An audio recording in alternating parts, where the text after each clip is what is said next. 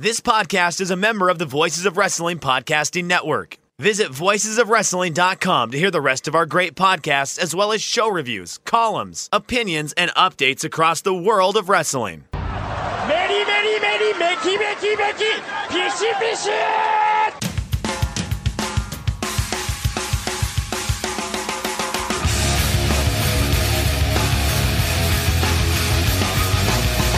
You are listening to the Voices of Wrestling podcast with your hosts, Joe Lanza. X out and go listen to some boring podcast where they're afraid of their own shadow. Okay? Don't listen to Joe Lanza, because Joe Lanza's not changing. And Rich Craich. Give me a name. Like him. Who delivers this guy in a big spot? Joe, don't yell at me. I like him. In the big spot, who delivers better than this guy? Stop yelling at me. I agree. Welcome once again to the Voice Wrestling Flagship Podcast. I am Rich Craich, alongside, as always, the King of Banter and a very good family man, Mr. Joe Lanza. Joe, I brought the King of Banter back. What do you think about that? That's fine. I'll allow it. It's been a while since we've done the King of Banter, and we're been having some discussions with some people about some potential maybe t-shirts. And again, people are going, oh yeah, I don't know if we are officially or definitely going to do it, but at least talking to some people. And one thing that came up and one request was a King of Banter shirt. People want the King of Banter shirt, Joe. So it's back in the headspace, the King of Banter shirt. So how can you blame them? Yeah. The problem is, though, if they wear it, and people might get confused that they are the King of Banter, but then there'll have to be something on the shirt that indicates that, you're just a fan of the King of Banter. You know what I mean? Because you walk around with a shirt saying King of Banter, you're essentially, in some ways declaring yourself the King of Banter. And that we know that throne is unquestioned who the, real king of the banter is. And it's 2016 Joe or whatever. I forget what year we really did the King of Banter thing as much, but it could say King of Banter, but then like in parentheses it could say, but I'm just one of those dopes or something like that. Right. I'm the one. Yeah. Something to indicate that you are not indeed the King of Banter. Because I don't want people confused. I don't want, replica kings running around, because that'll just be confusing for folks. So, because if somebody sees a King of Banter, they might think, oh, that's Joe Lanza. And it's like, no. Would you wear, I guess that's the big question. Would you wear a King of Banter shirt if it got created? Not a chance. Okay, I didn't think so. Yeah, you wouldn't wear it proudly. You wouldn't wear it like you'd probably wear it under like a hoodie, right? Like you'd have it on, but you'd have something on over it. Maybe your Mack Weldon zip-up sweater that you got many years ago. I don't wear that thing anymore. Jeez, it was years ago. Send it to me. I need it. It's cold as hell. It's fucking cold as shit in Chicago. Send it to me, please. You can't. Who am I? Dean Ambrose wandering out on Raw? You can't wear your own T-shirt. What is this?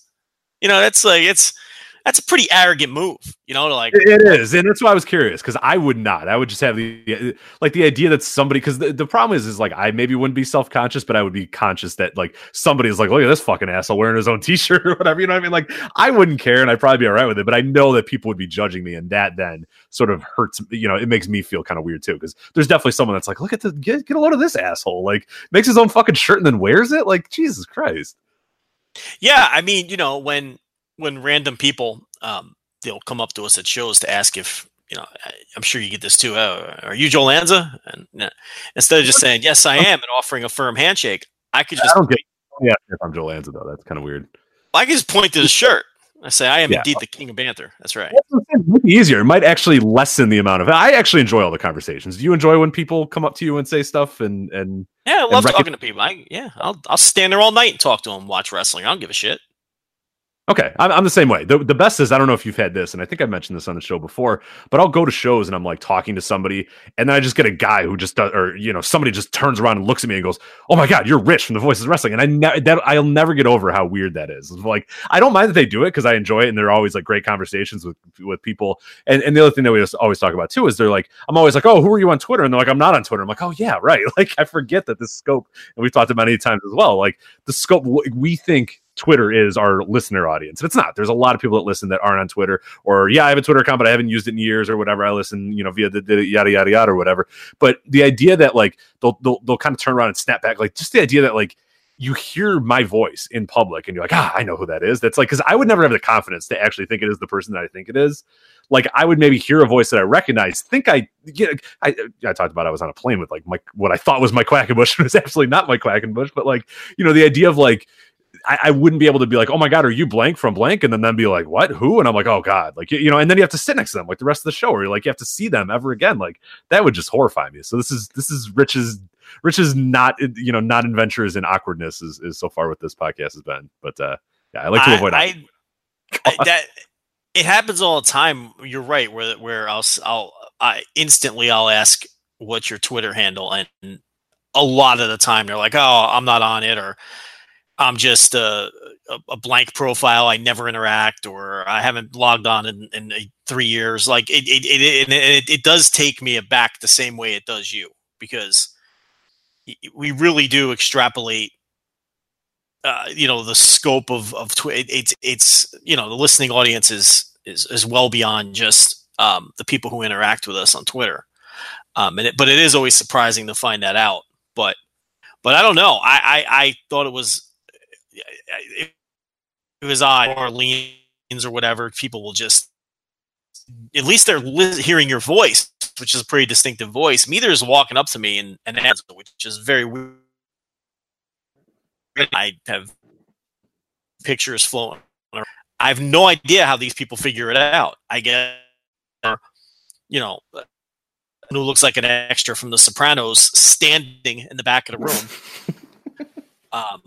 So I guess maybe they use process of elimination and figure it out. But yeah, you know, I mean, it's fine. You know,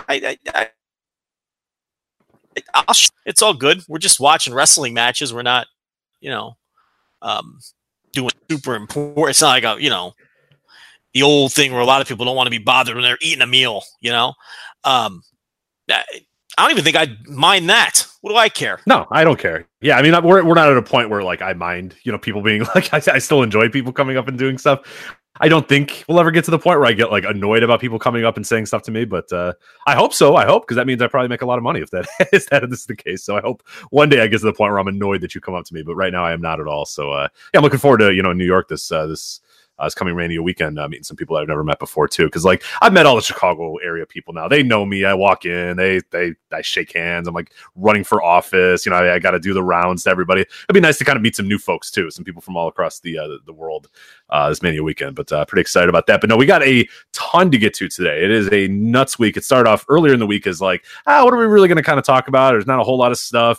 I thought Sumo Hall, like the Big Japan Sumo Hall show, we were going to lead off the show with, but man, it got crazy in the wrestling world over the last week. We of course have a lot of stuff in WWE. We have Becky Lynch, we got the Becky and Ronda angle, we have Survivor Series, we got Daniel Bryan's heel turn, Daniel Bryan wins the title, we have previews of Survivor Series and TakeOver. We of course will get to the Big Japan Sumo Hall, do not worry about that.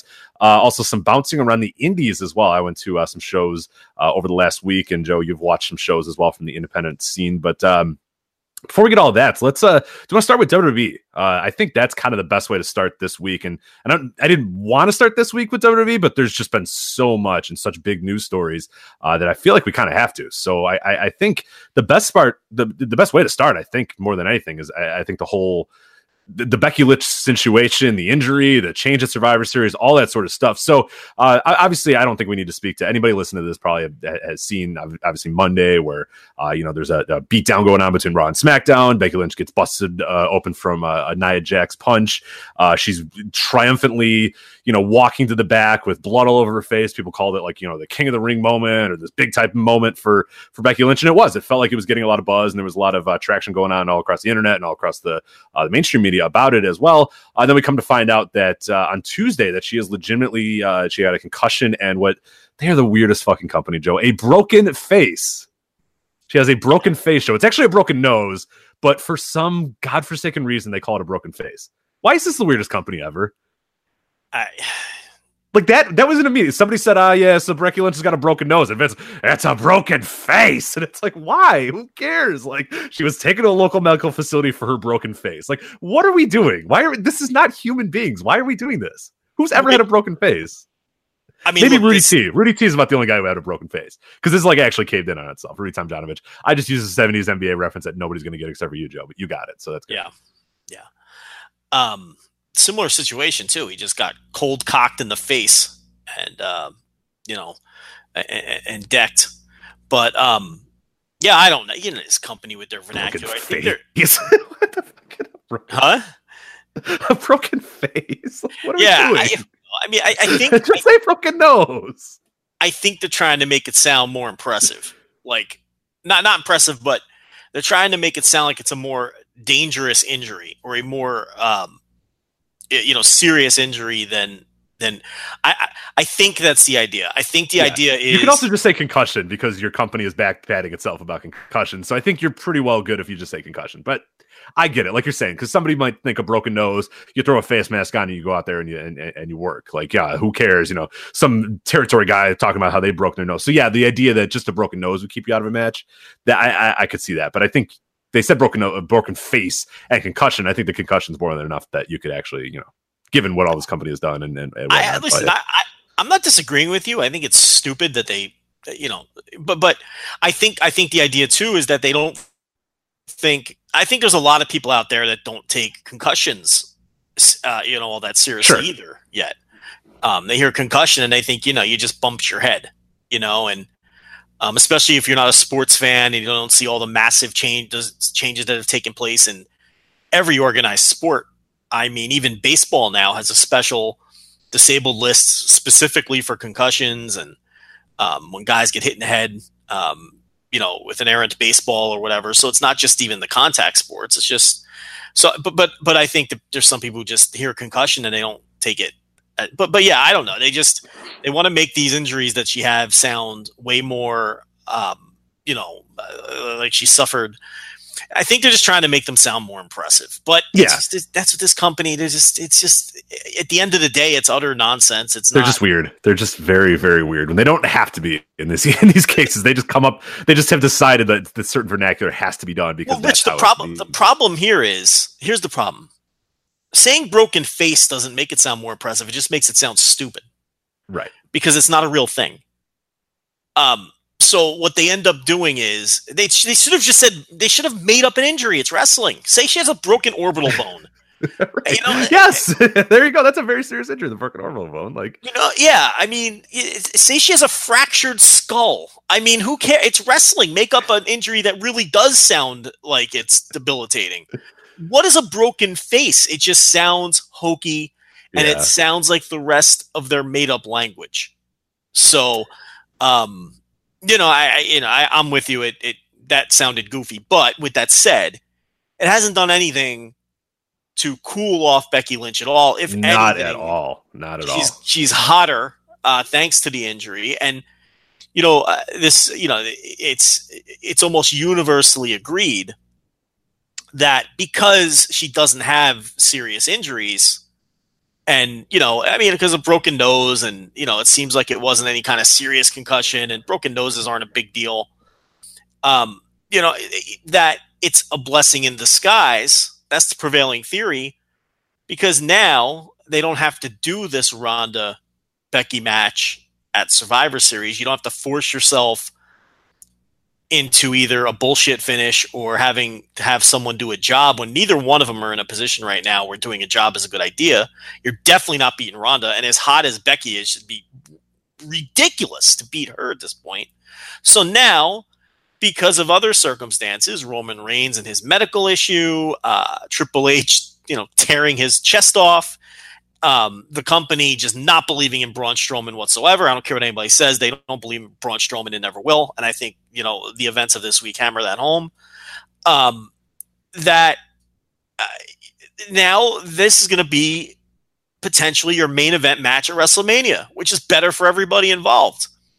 She's the hottest character in the company. Becky is. Ronda Rousey is the biggest star in the company. Depending where you stand on whether Brock is a part-timer or full-timer or whether Ronda Rousey is a bigger star than Brock anyway. And now that's potentially your WrestleMania main event because you have no Roman Reigns. You have no Triple H versus Batista, or it's at least in doubt. They don't believe in Braun Strowman, so who knows what they're going to even do with Brock. There's some opponent that they have planned that hasn't, been reported anywhere yet. So, it's a good break. They can main event WrestleMania. It's the hottest program in the. Here's what I know, Rich. It's by far the hottest thing in the company on November 15th. Oh, and it's not even close. And it's not even. And the thing too is you can kind of gain that mainstream buzz that we always talk about. We use the VOW buzzometer or whatever. It's not really a perfect science or whatnot, but it's just one of those things similar to like the Punk thing at Money in the Bank. And there's been a few times like the Daniel Bryan rise and that first Cena Brock match. There's been a few times here and there that WWE has sort of done that, and you notice it. It's just like you get people that maybe don't talk to you about wrestling all that much, asking you some questions. You see websites covering it that you've never seen cover it before. It's just like anything, and the people are just consuming anything about Becky right now and anything about Ronda. And I don't know if you noticed the ratings too. Did you see the SmackDown ratings? They did pretty well as well, like better than they've done in recent weeks. So there was an audible, like, not only the buzz that we're sort of talking about, but like legitimately people curious to go and jump in and see what this injury thing was going to be and what the next steps was going to be and all that sort of stuff. But man, that blood, I mean, Becky walking to the backstage with that blood, I mean, that is an iconic moment. And it's one of those situations very similar, and we'll see eventually how it comes. And obviously there's a lot of different ways we want to kind of cover this and tackle this, this whole situation in a bit. But, on the positive side, this might end up being, a blessing in disguise in a lot of ways. Obviously it sucks to get a broken nose. It sucks to get a concussion. It sucks to do all that. But like you said, the idea that now you can sort of hold off, you don't have to get forced into this angle on Survivor Series. Becky now I think is even more popular than ever, as you said, just like arguably one of the most popular wrestlers in the entire company right now. And there's also that idea too of like things getting taken away from you as a wrestling fan is sometimes the best thing you can possibly do. We talk about all the time where, people want this in New Japan right now, tomorrow, today. I need this right now. And the best thing that they do a lot of times is make you wait. They made Okada wait a year and a half to get his big moment. They're making Naito eventually wait for his big moment. They made Omega sort of wait a little bit as well. Like that's some of the best things ever. And you look at WWE and you look at some situations that happen as well. Another horribly unfortunate situation was, Stone Cold, getting dropped on his neck by Owen Hart at SummerSlam 97. But they worked it out in an angle where he, was sort of the guy, hey, I'm ready to go. And the company saying, no, you can't. No, you're not ready. No, you're not. And it ended up building the entire anti-establishment character that Austin had is like, here's a guy who's out there every single week saying, hey, no, put me in. I'm ready to wrestle. I'm fine. I'm whatever. And the company not allowing fans to get what they wanted. And the fans sort of bubbling and percolating from that and then going, oh my God, no, we need this guy. We want this guy. And then when he comes back, he's an absolute megastar. And like, I'm not saying the exact same thing is going to happen with Becky.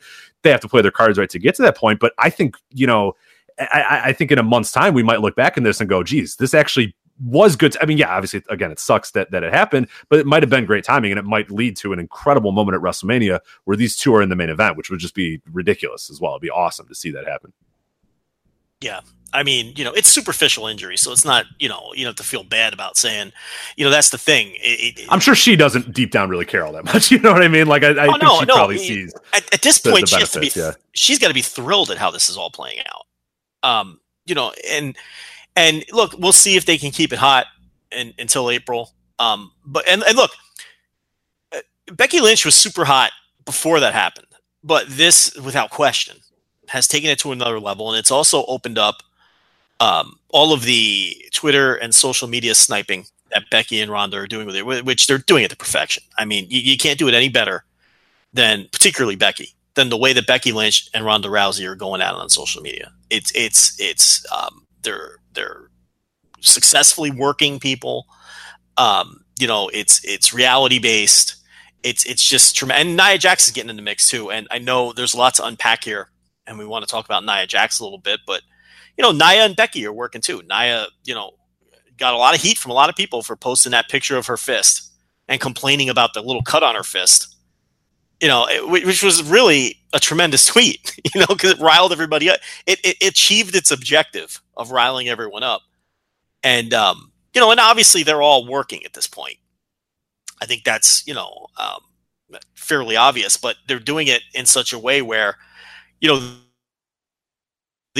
was a pretty crazy 48 hours between the three of them just tweeting back and forth with each other and people just eating it up. I mean, this has been great stuff. It's without question the only thing that company has going right now. It's by far the hottest thing they have going. Yeah. I don't know if you saw it earlier today, Nia Jax. I think in a conversation with Tama Tonga of all people, which is just the most nuts thing, said like, the docs say I'll be okay to compete at Survivor Series. So it's like this little thing, and then again, like a bunch of stories, a bunch of sites picked it up, and people got really mad about her or whatnot. And we'll talk about Nia here in a bit because I think she's not totally, we'll discuss her in a bit, because I think there is some negatives to her in a bit, but like, no, she's working it well as well. Like, lean into this. You know what I mean? Like, you don't run and hide from it. Don't, oh my God, I'm so sorry. Oh my God, whatever. Oh my God. Like, if Becky is cool with it, which, presumably from the tweets she is, and the company is, of course, they're pro wrestlers, people. They're, at the end of the day, they're working. Anytime they can work and kind of pull the wool over you, that's what they want to do. That's what their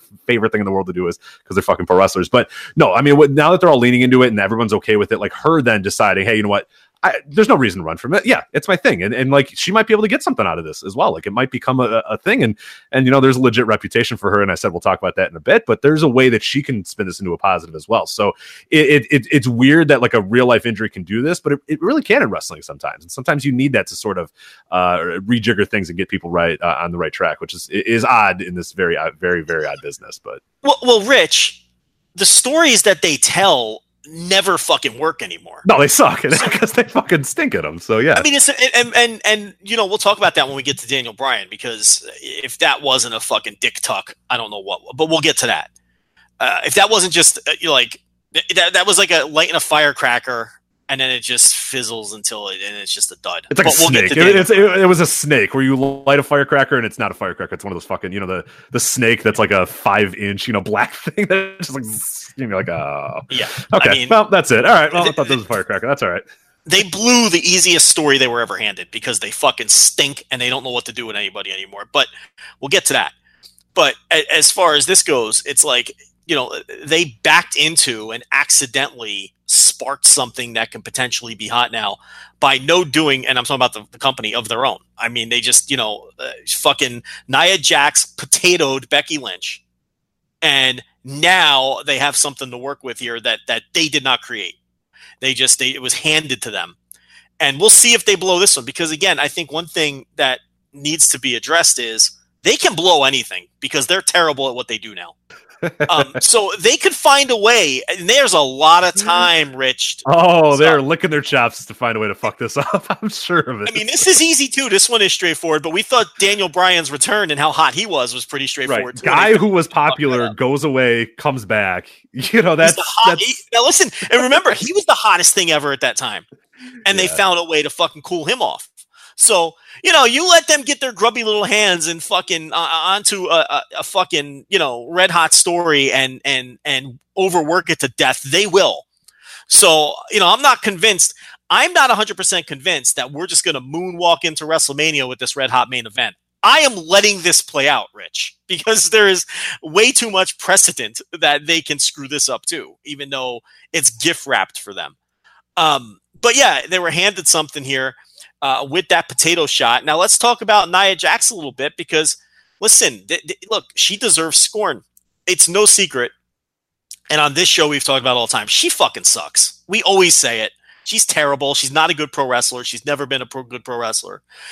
She's pretty awful at her job. And it's funny because when she first came up, Rich, if you recall, the knock on her was that her shit looked too light. Yeah.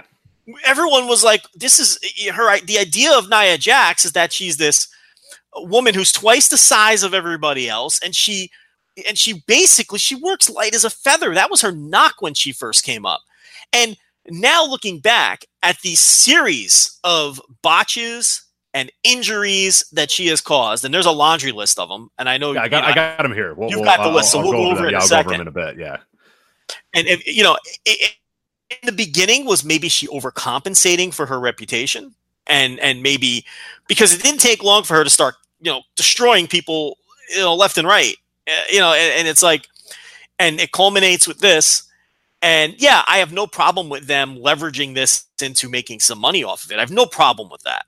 But it does need to be said that Nia Jax not only is a terrible pro wrestler, but there is now a long track record of her being very dangerous. And it's like, she has to take her medicine now, like everybody else does. Did Seth Rollins not go through this when he had that string where he injured Sting with the buckle bomb, and he injured who else? He injured Finn Balor, right? Was another one. Yeah. And I forgot who was sniping him, but there was a bunch of wrestlers. Yeah, there was a bunch of wrestlers. Oh yeah, he hit Cena in the nose and broke his nose or whatnot. Yeah, I forget about that too. Seth Rollins went through a rough stretch, where he injured some people and he took his medicine.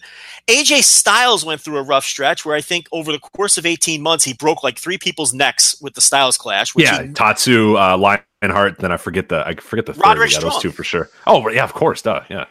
And it's like for 15 years, he didn't hurt anybody with the move. And then he hurt 3 people in a year. And now he hasn't hurt anybody since. It's like it was just all clustered. And he took his medicine.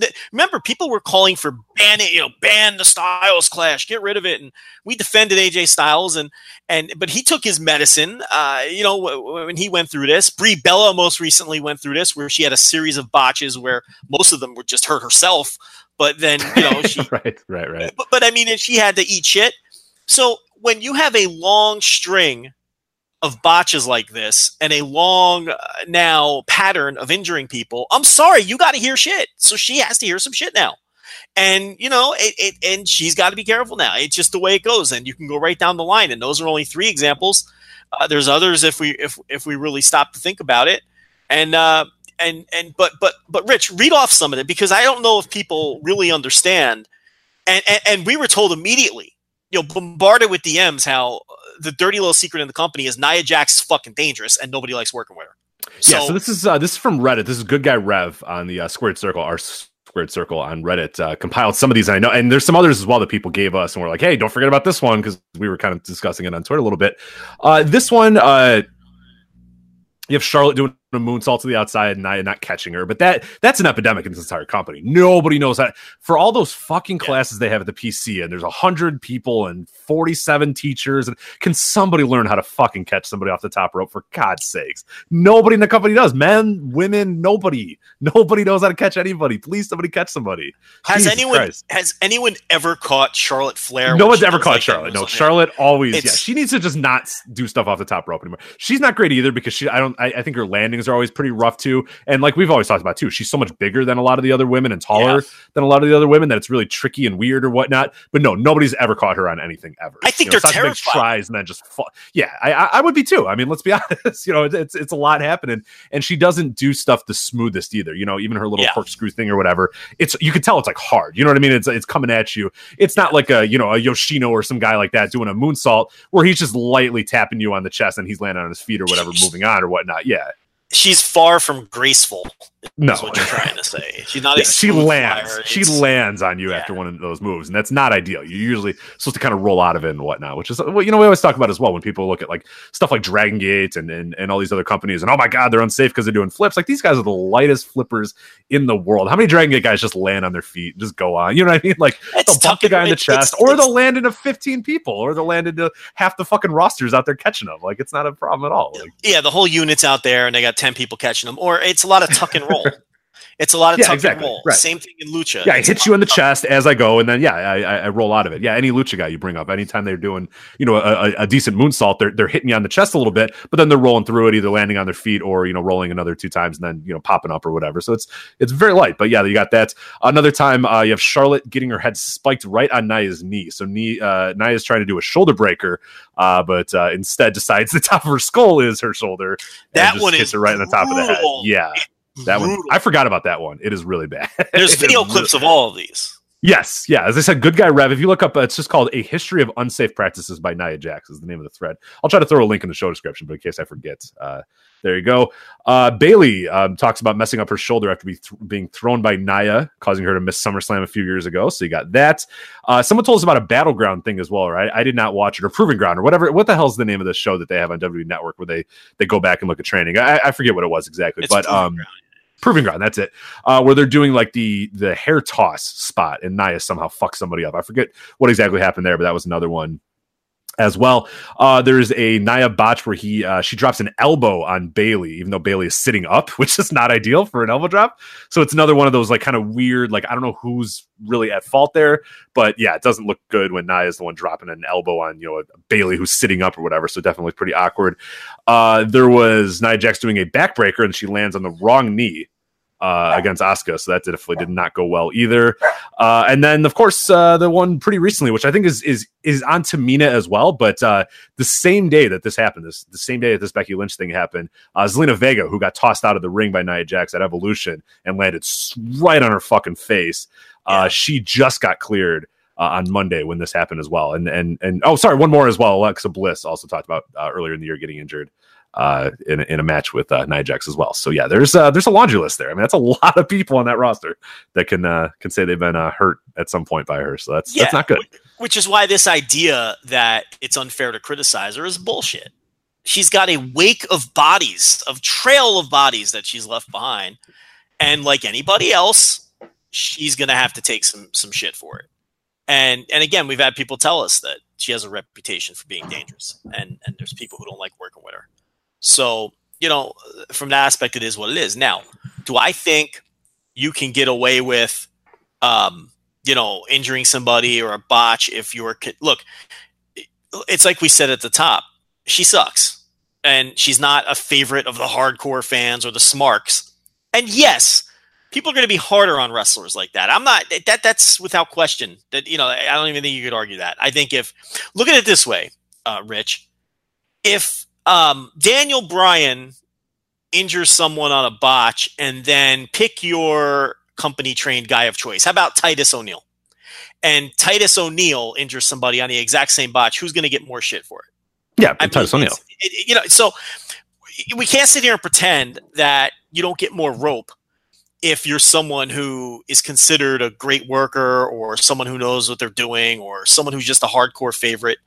But with that said, we just gave examples of people like Seth Rollins and AJ Styles hearing the same shit when they had a trail of bodies in their wake as well. So, yeah, you can get away with one or two, but when you have a pattern and a history of being sloppy with people, listen, there's no reason you can't criticize Nia Jax. Now, there's people out there saying she should lose her job and all that. And that's stupid. It's like anything else. Don't listen to the most extreme opinions. It's like anything else in life, not just wrestling. Eliminate the extremists on both sides, always. Okay?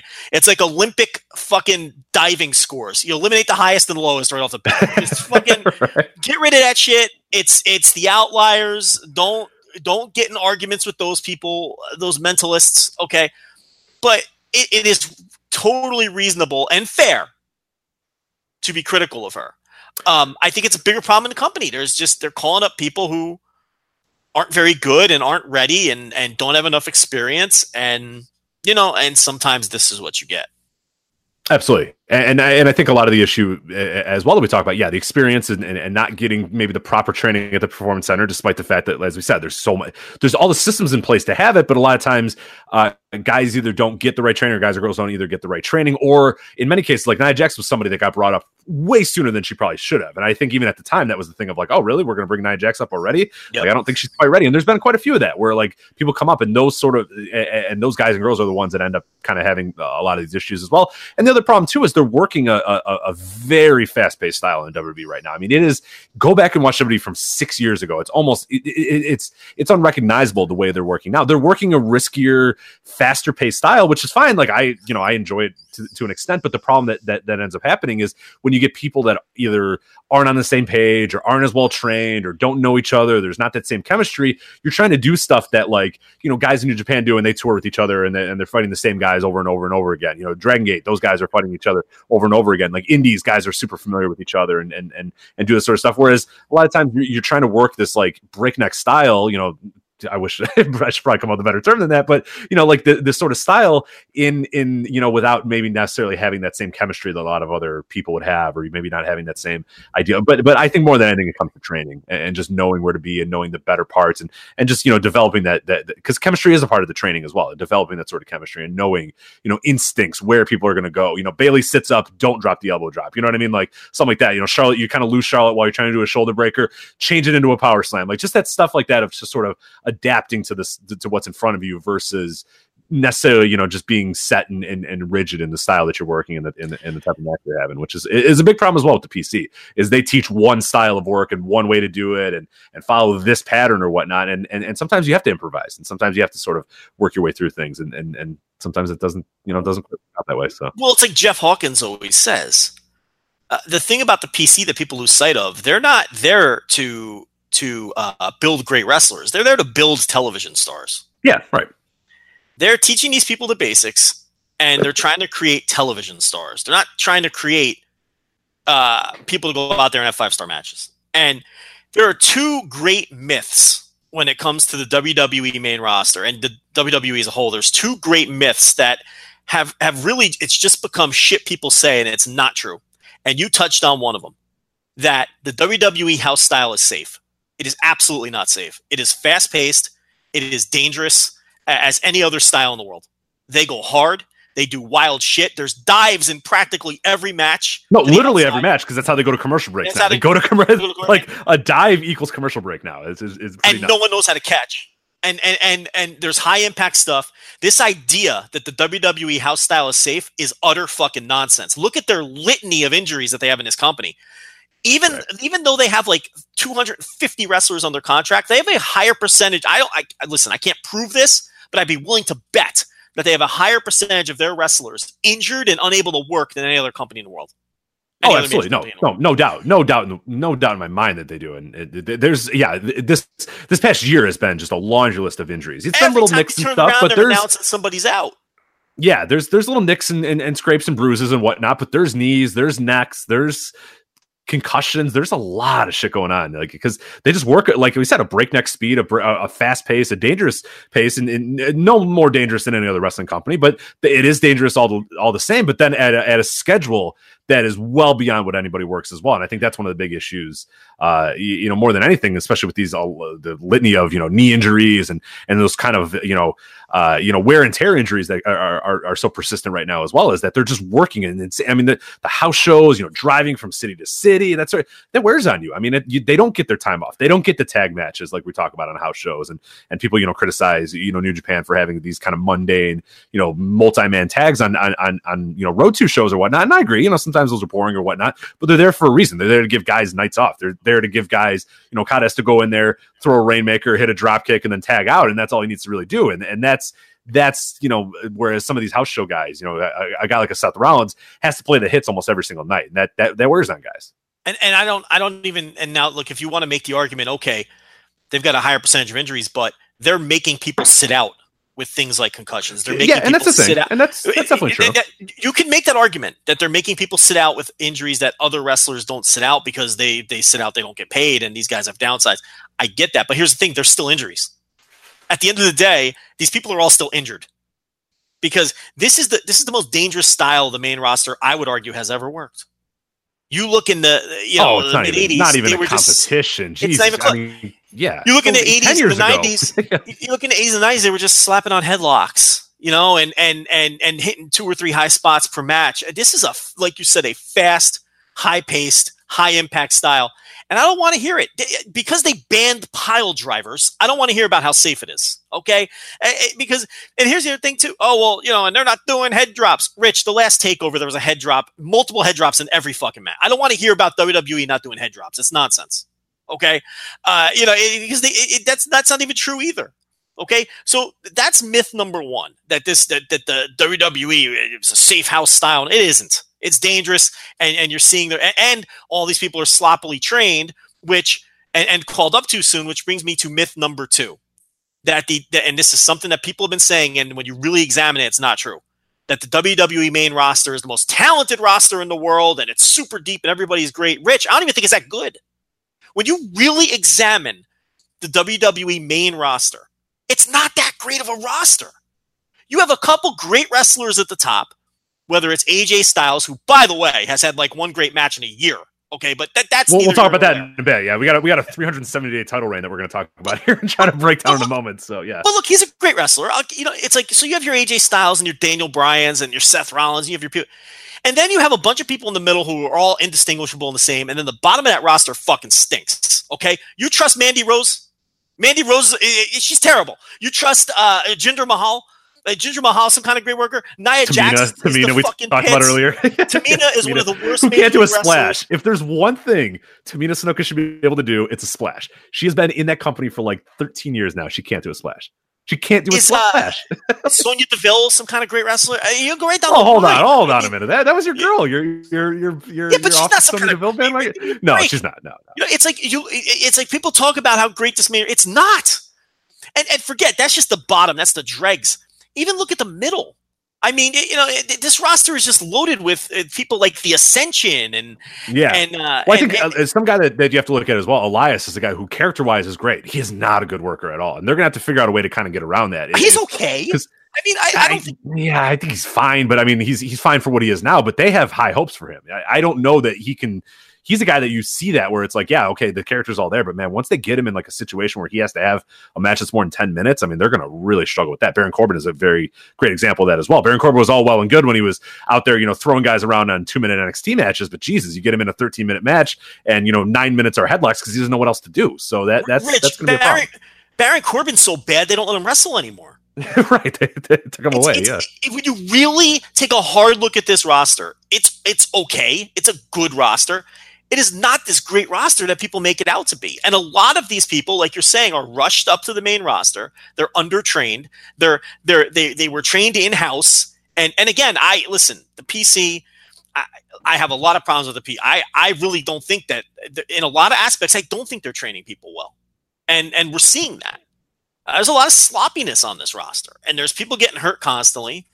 And, I think it's a myth that the WWE main roster is the best roster in the world and the deepest roster. It's not very deep at all. It's a very shallow roster. It's very good at the very top. Then it's okay, I guess, in the middle. And then it's just from the middle down, it's a very weak roster. There's not a ton of great talent on this roster. And maybe...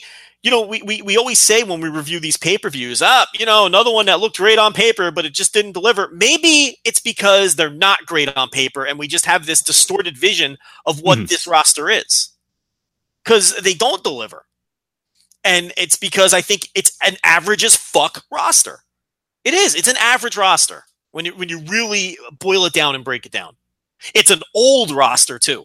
I was going to say that's a big part of it too. Is like a guy like an AJ Styles who we keep looking at. Okay, when's this? Man, AJ Styles had a rough year. Oh, he hasn't had great matches this year. I mean, he's 41 years old. At some point, he was going to slow down. You know what I mean? Like, and this might have been it. Samoa Joe is another guy who's a little bit older. Even a Daniel Bryan type who we'll talk about had a great match on SmackDown or whatnot. Has had some good matches in it since his return, but hasn't quite had great matches. I mean, he's a guy with a lot of wear and tear on his body, and he's in his late 30s as well. Like, I mean, that's an issue. Shinsuke Nakamura is a guy who by all accounts appears to just be cashing out in his late 30s as well. There's a lot of those guys that are older than you think and you don't quite realize. Like AJ Styles is the same age that like Hogan was, when Hogan was considered old. And you know what I mean? Like we sort of take for granted because these guys do take better care of themselves and they do better stuff, but still they're going to age at some point. And that might be a big issue is that a lot of the top tier workers, even your Cena types, are older. I mean, Cena has absolutely slowed down a lot, where 3 years ago he was out there having really good matches. Now at this point, he either A, doesn't need to have those good matches, or B, isn't really capable of them either because he is older and the wear and tear has finally kind of shown itself. Most of the top end of their roster, both when it comes to their top stars and their top workers, are wrestlers clearly on the backside decline of their career, with the exception of maybe Seth Rollins and one or two others that I'm not thinking of. Some of the on the women's side, your Becky Lynch's and your Sasha Banks, they're not on decline yet either. But a good portion of the top end of their roster, you just named a bunch of them, I'm not going to name them again, are clearly on the backside, on the downside of their careers. So like Finn Balor too. People forget he's 37 as well. You know what I mean? Yeah, I still think he's got years ahead of him, but he's 37. You know what I mean? It's not like this dude. He looks like he's like 29 years old, but he's 37 years old. I mean, he's an old man. Yeah, I mean, there's like you could be an old 37 or a young 37 and those sorts of things. I don't want to see him split hairs on everyone, but it's really just an average. I mean, is Dean Ambrose some kind of super worker? You go right down the line. It's not. The perception of how good this roster is does not meet the reality, and that's probably why all of their major shows are disappointing, because we're setting the bar too high. It's just not that good of a roster, and there's a lot of undertrained people on the bottom of it. So, those are two things that I wanted to point out. And quickly, I guess we should talk about this Daniel Bryan thing, which is surprise. Look, this is if someone went into a coma the night that they announced his return and how hot all of that was and how excited everybody was and how it was like, oh well, shit, they've got themselves a gift wrap top star for the top of the card. He's fucking, people have been waiting 4 years for this. This is easy. You do a build here. He gets through the Miz, and then he either beats the Miz or AJ Styles for the title at WrestleMania. Nice, easy, put a bow on it. This is the easiest story they could ever tell. And we talked, and we got some pushback on it in the beginning, but then people started more and more people started to see things our way. They couldn't have blown this Daniel Bryan return worse. I mean, it's just it was an abject failure. The Cass feud was totally misreading the room. It was a waste of time, and it was and you were devoting time to someone who had no future. Whether he would have gotten cut or not, that man had no future. He's another person who was just someone shitty on this supposed great roster. I mean, Big Cass was working semi-main events. I mean, the guy was always terrible, and everybody knew it. And that was a waste of time. The Miz feud was weird, and they totally cooled him off and turned him into just a guy.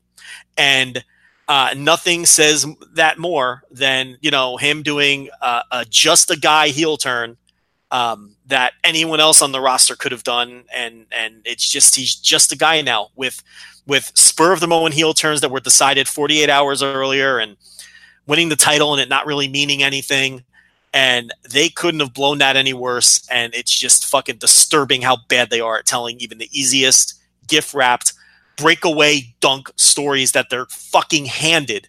And here we are. Daniel Bryan turns heel, wins the title, and much like the rest of Daniel Bryan's run, nobody fucking cares. I mean, at the end of the day, it's like, is he any kind of difference maker? And he should have been, but he's not. He's just a guy.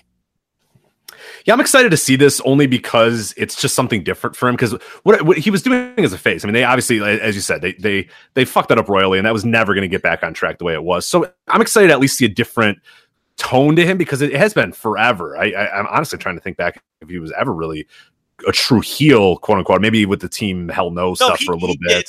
He had that heel run where he wrestled Mark Henry and Sheamus and all. Oh, remember turn on Henry? Yeah, I remember that. He was kind of a chicken shit with the Money in the Bank. He's a chicken shit heel. Yeah, it was like and he did very well in that role. But people like us were like, "Ugh, this is a waste of Daniel." Right, but he performed well, and there were a lot of people who were high on it. But it's not what I wanted out of Daniel Bryan, and to me, it was always a waste of what he proved he can bring to the table as a babyface later. So, I mean, we were right again when it came to that. Yeah, of course. And I forget that's when he started the Yes thing, and then it became, yes is getting over, so do No, and then No got over, and then Yes got over even more, and then eventually they just had to turn him again and make him a face, and then he was a big star, yeah. Exactly. And just to be clear, before you go on and make your point, I don't even have a problem with them turning Daniel Bryan, because he was going nowhere as a face anyway.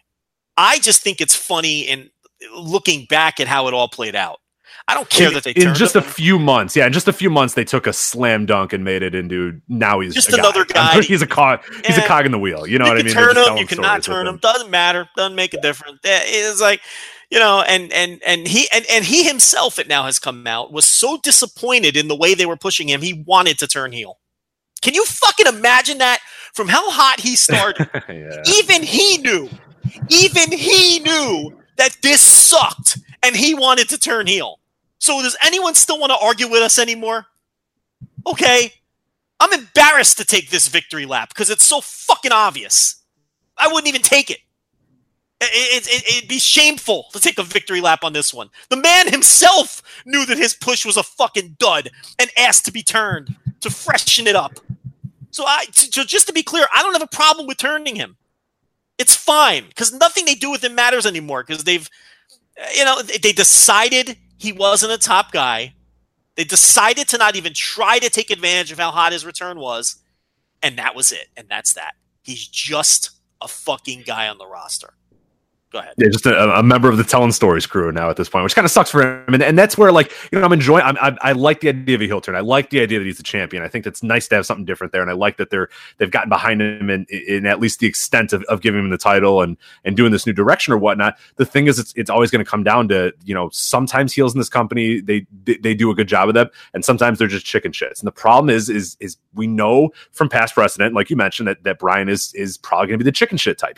They're still not going to make him a a dominant wrestler. They're still not going to make him a guy that can out wrestle his competition. They're going to make him a guy who cheats to win now, a guy who uses roll ups or kicks in the nuts to win matches. And that's, I'm never going to be attracted to that style at all. There's a way to do Daniel Bryan well. And I know people keep bringing up, oh yeah, he was great heel in Ring of Honor. Like, yeah, he was a great heel in Ring of Honor because he fucking rocked. Like, he would beat people's asses and he would use chicken shit tactics from time to time. Of course, that was a big part of it as well. But more than that, he would out wrestle guys, and that was sort of the drive, is that he would out wrestle guys. And maybe when things got a little dicey, that's when he would do it. But we know that or when things got a little dicey, that's when he'd sort of use nefarious means or cheat or find ways around it. But we just know that they, the subtlety hammer with them is always going to be pretty tricky. So yeah, we'll see. I mean, I'm again, like you said at the top, and you reiterated as well, I'm fine with it because it's like, Jesus, it's something different, because this face thing was going nowhere. Nobody in the universe, everybody in the universe, you could lie to yourself as all you wanted, but it was going nowhere. Brian himself, as you said, knew it. We knew it. Everybody that watched it hopefully knew it and could admit to themselves that it was going nowhere. So I like that we have a different story to tell now, one way or another. I like that AJ Styles. He was maybe headed to a WrestleMania match with Shane McMahon. I mean, it's like they blew all the momentum that he had, and he knew it. Thoughts on Styles? This 371 days he had as champion. This reign, I don't know, man. It's kind of, I'm going through and looking at all these matches, and I'm like, yeah, there was some good stuff. But if you had told me that AJ Styles would have 370 days as a world champion, and you'd have 3 matches that were like good to really good, and like that's it, like I thought we'd have a laundry list of great matches. I thought we'd have a memorable moment. I mean, he spent over a year as champion, and it's like, all right, like it goes out with this heel turn and whatnot. But I don't know, was this a very memorable reign for you at all for as long as it lasted? No, you have the Brock Lesnar match and really nothing else of note. I mean, you have the Brock Lesnar matches, You have the Brock match, which was a great match, and then you have a bunch of matches that were good, I guess. I mean, he didn't have bad matches. The fucking Brock match was like a week into his title reign. You know what I mean? Like, it's like, yeah, Jesus, like the Nakamura matches were okay matches with a terrible story. And the recent Bryan matches were okay. None of them knocked my socks off. That's another. People are trying to make those matches better than they are, and they're come on now. You can admit they're good. Like, that's like just saying that was a good match. But oh my god, these two guys! It's like, no, reel it in, man. These matches are not that. Listen, if you think those are great matches, you're not watching much wrestling. No, I can show you. I saw this weekend on independent shows, 5 matches that were as good or better than any Styles and Bryan match of recent vintage. Like, I get it. I admit that you really, really want it to be good, but like, it's fine. You can just admit it. Like, you let the great matches speak for themselves. These have not been great matches these two have had. They've been fine. They've been pretty good. But yeah, let's reel it in a little bit. They've been good high-end TV matches. Right. Which is fine. They're good 3 3/4 star matches. That's what they are. Good 3 3/4 star match. They didn't knock anyone's side. They won't sniff any match of the year lists or anything like that.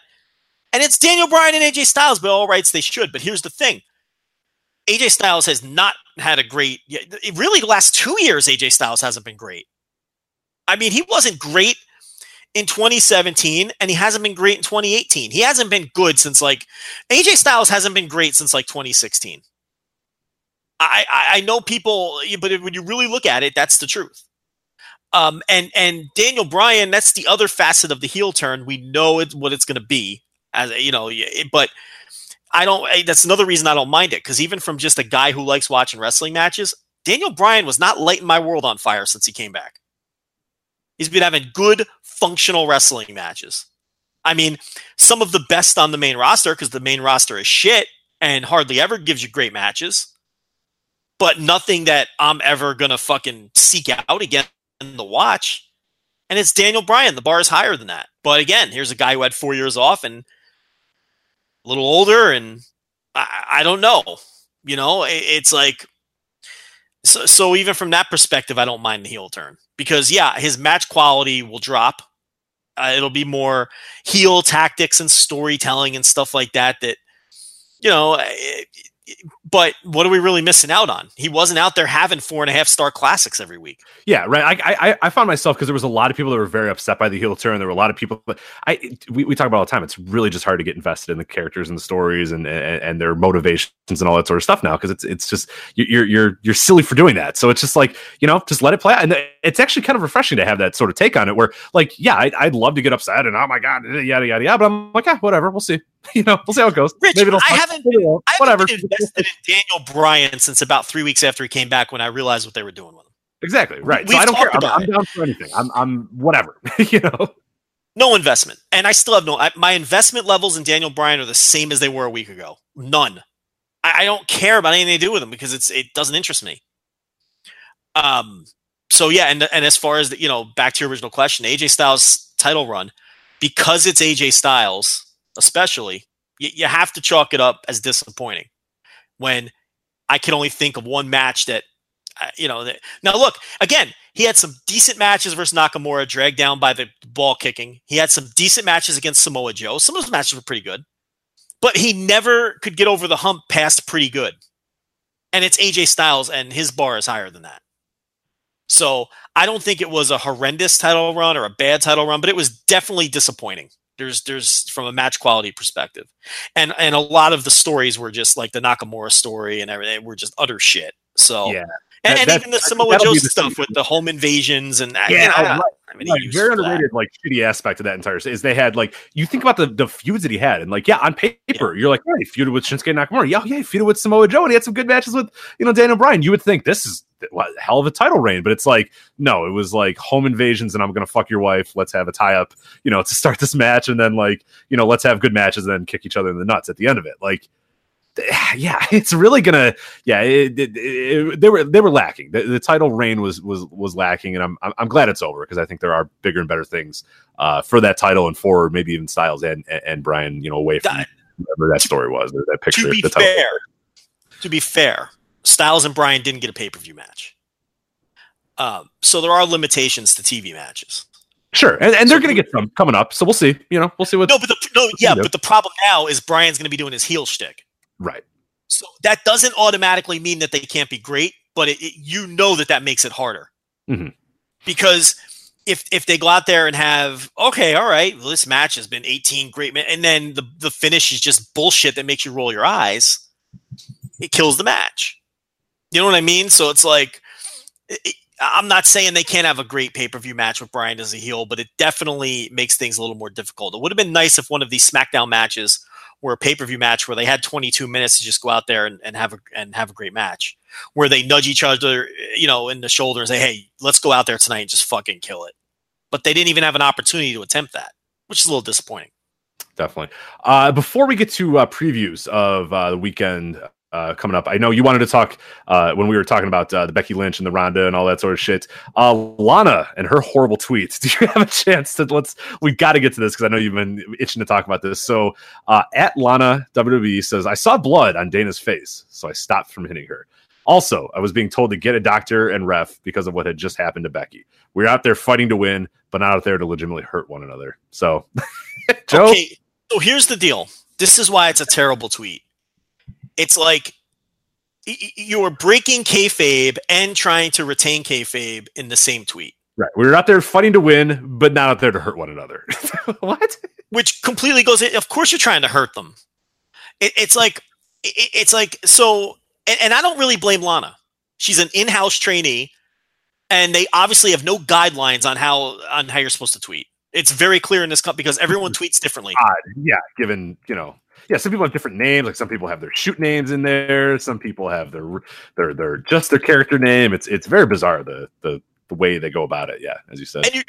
And she came from outside of wrestling. She was trained in-house, so she doesn't necessarily understand wrestling the way that, say, maybe name some Samoa Joe or whoever understands wrestling, and she doesn't even understand why that's such a horrendous tweet. And she tweeted that out to defend herself from someone who had a little clip of her basically throwing the worst looking worked punches you've ever seen during the brawl and then just stopping. She just stopped working. So she defended herself by what you just read, but it's like, okay, all I ask, look, I understand where we are in time and with social media and and the cat's out of the bag. I get all of those things. All I ask is pick a lane and stay in it. Okay. If you want to tell me, oh, Becky legitimately got hurt and I saw Dana had blood on her, and that's fine. But don't tack on what was it? We're still fighting. Right. The exact was we were out there fighting to win, but not out there to legitimately hurt one another. Yeah. Don't mix in the kayfabe. Listen, don't mix in the kayfabe shit then. Just give me what CJ Perry, what's her name? CJ Perry? Yeah. Give me the CJ Perry. I was concerned for my fucking coworkers and I didn't feel like punching her in the face anymore. And I don't have a problem with that. If you leave out the other part, or just give me the work, just keep working me. Laugh at them because they were injured and mock them the way that Nia Jax is mocking Becky Lynch, even though she legitimately knocked her out. Give me one or the other. Here's the thing, Rich. I don't have a problem with the Chuck Taylor style of Twitter. I know Wade Keller got in a lot of trouble. He thinks wrestlers should always be on. Listen, I don't have a problem with what Chuck Taylor does on Twitter, where he's never in character and he's always goofing around. And he even flat out said, if I ever tweet like pro wrestling's real. I have it ready if you're ready. I have it ready, the exact words. Yeah, it's incredible. By the way, if you don't follow at Sexy Chucky T on Twitter, you're basically doing Twitter wrong. He says, cut my little dick off if I ever pretend wrestling is real on my free Twitter page. Yeah. And look, because he never does, I have no problem with it. And I think he has a very entertaining Twitter page. And then there's the other side of the coin, which is MJF, who is always in character and kayfabe on Twitter. And I don't have a problem with that either. And why I don't have a problem with either one of those guys, even though they're complete opposite ends of the spectrum, is they stay in the lane that they've chosen. Okay? And it's like that Lana tweet. And again, I don't blame her. She needs guidance from her bosses. Okay? And I don't want to go full Jim Cornette here, but if this were 1978 and Twitter existed and she worked in fucking Mid-South and Bill Watts saw that tweet, what would he do? He'd fire her. Oh, absolutely. Yeah. Blow a gas. It's pick a fucking lane and stay in it. Don't give me worked comments and CJ Perry comments in the same tweet. It's just because, Rich, here's the thing. Even though the cat's out of the bag and we all know what this is, every single one of us, me, you, and everyone listening, we like to suspend our disbelief. Or we at least like to try to suspend our disbelief. Rich, when you're at a show and you're into it, or you're watching a fucking big New Japan show, or you're watching a big world title match somewhere or something, don't you lose yourself in the moment for 20 minutes and suspend your disbelief? It's my favorite thing to do. I love to do it. I want to do it. I pine for the ability to do that in a match or while I'm watching a show or whatnot. I cannot wait to get into that moment in that frame of mind. And it's the best. You can't tell me that you're fighting for your life on one hand and then, I stopped punching her because someone threw up the X on the other. You can't do that in the same tweet. And how is there no one in the company telling her to take that shit down? Because there's no guidelines and nobody cares. And look, I don't think it's that big a deal in the grand scheme. Because number one, I don't give a fuck about this bullshit main roster in this company anyway. Because it sucks. So it's not like but it is something that when I saw it, I rolled my fucking eyes, and it's just pick one or the other. You know, it's all I ask. You know, I know we don't speak the language, but I don't get the sense that like Tetsuya Naito is doing shit like that. I don't get the sense that Hiroshi Tanahashi is doing shit like that. You don't see like Samoa Joe doing shit like that, or again MJF. You know, he doesn't quote tweet a fan to call him a stupid idiot and then say, oh, by the way, I have new shirts for sale on PWTs if you want. He don't even stand at the fucking merch table. I mean, he goes all the fucking way with it. And I'm not even saying you have to be him. You could be Chucky T, but be one or the other. It just really fucking bothers me because the people who work for this company don't know what their job is. Are we actors playing a role? Are we fucking workers trying to work fans into spending their money? Lana doesn't know what her job is. Mm-hmm. Yeah, so you can't really blame. Like you said, it's hard to blame her necessarily. She probably doesn't know. Okay, well, I want to give my side of the story, but then I also I don't want to get in trouble, so I'll also say yeah. I mean, her best option in that case is to say nothing. Who cares if some troll picked out a clip of you missing a punch? Leave it alone then. But it's like she doesn't know what her job is. By the way, who cares what a troll says? Leave it alone. It's great advice for everybody to follow, but especially if you're a major star in a major company. Yes.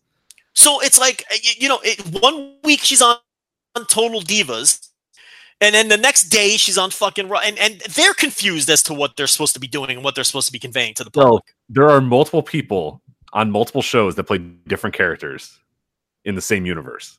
Drake Maverick wears a flak jacket and is a heel, and then the next day comes back and says, don't worry what I do on Mondays or whatever. And then Leo Rush and there are numerous people in this company that don't even play the same character in the same universe. So I don't blame TJ Perry for not quite knowing where her lane is. She doesn't get it, and especially someone with no background in wrestling and obviously hasn't been taught these things. So I this is a fifth time I'm going to say it. I don't even necessarily blame her.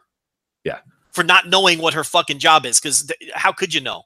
And I will close with this, and we can move on. Okay, for decades, Vince McMahon has been insisting to us that what he does is not pro wrestling. Okay, I think it's time that we just fucking listen to him. There we go. That's perfect. So we're going to get to the previews here in a minute, but I do want to let everybody know that this episode of the Voice Wrestling flagship podcast is sponsored by our friends at ZipRecruiter. And Joe, I consider us smart people. Would you agree with that? No. I feel like you would. You don't think we're smart? Stop. You and I? Come on now. We're brilliant. We're brilliant. There you go. There it is. You know what's not smart, though? Joe, job sites that overwhelm you with tons of the wrong resumes. What is smart is ZipRecruiter.com/VOW, ZipRecruiter.com/VOW. Unlike other job sites, ZipRecruiter does not wait for candidates to find you. ZipRecruiter finds them for you. Its powerful matching technology scans thousands of resumes, identifies people with the right skills, the right education, and the right experience for your job, and it actively invites them to apply so you get quality candidates fast. No more sorting through the wrong resumes. No more waiting for the right candidates to apply. None of that. It is no wonder that ZipRecruiter is rated #1 by employers in the U.S. And this rating comes from hiring sites on Trustpilot with over 1,000 reviews as well. So you know it's reliable. Right now, this little bonus here. Voices Wrestling listeners can try out ZipRecruiter for free at our exclusive address, ZipRecruiter.com/VOW. That's ZipRecruiter.com/VOW. Once again, ZipRecruiter.com/VOW. Go there right now and list for free.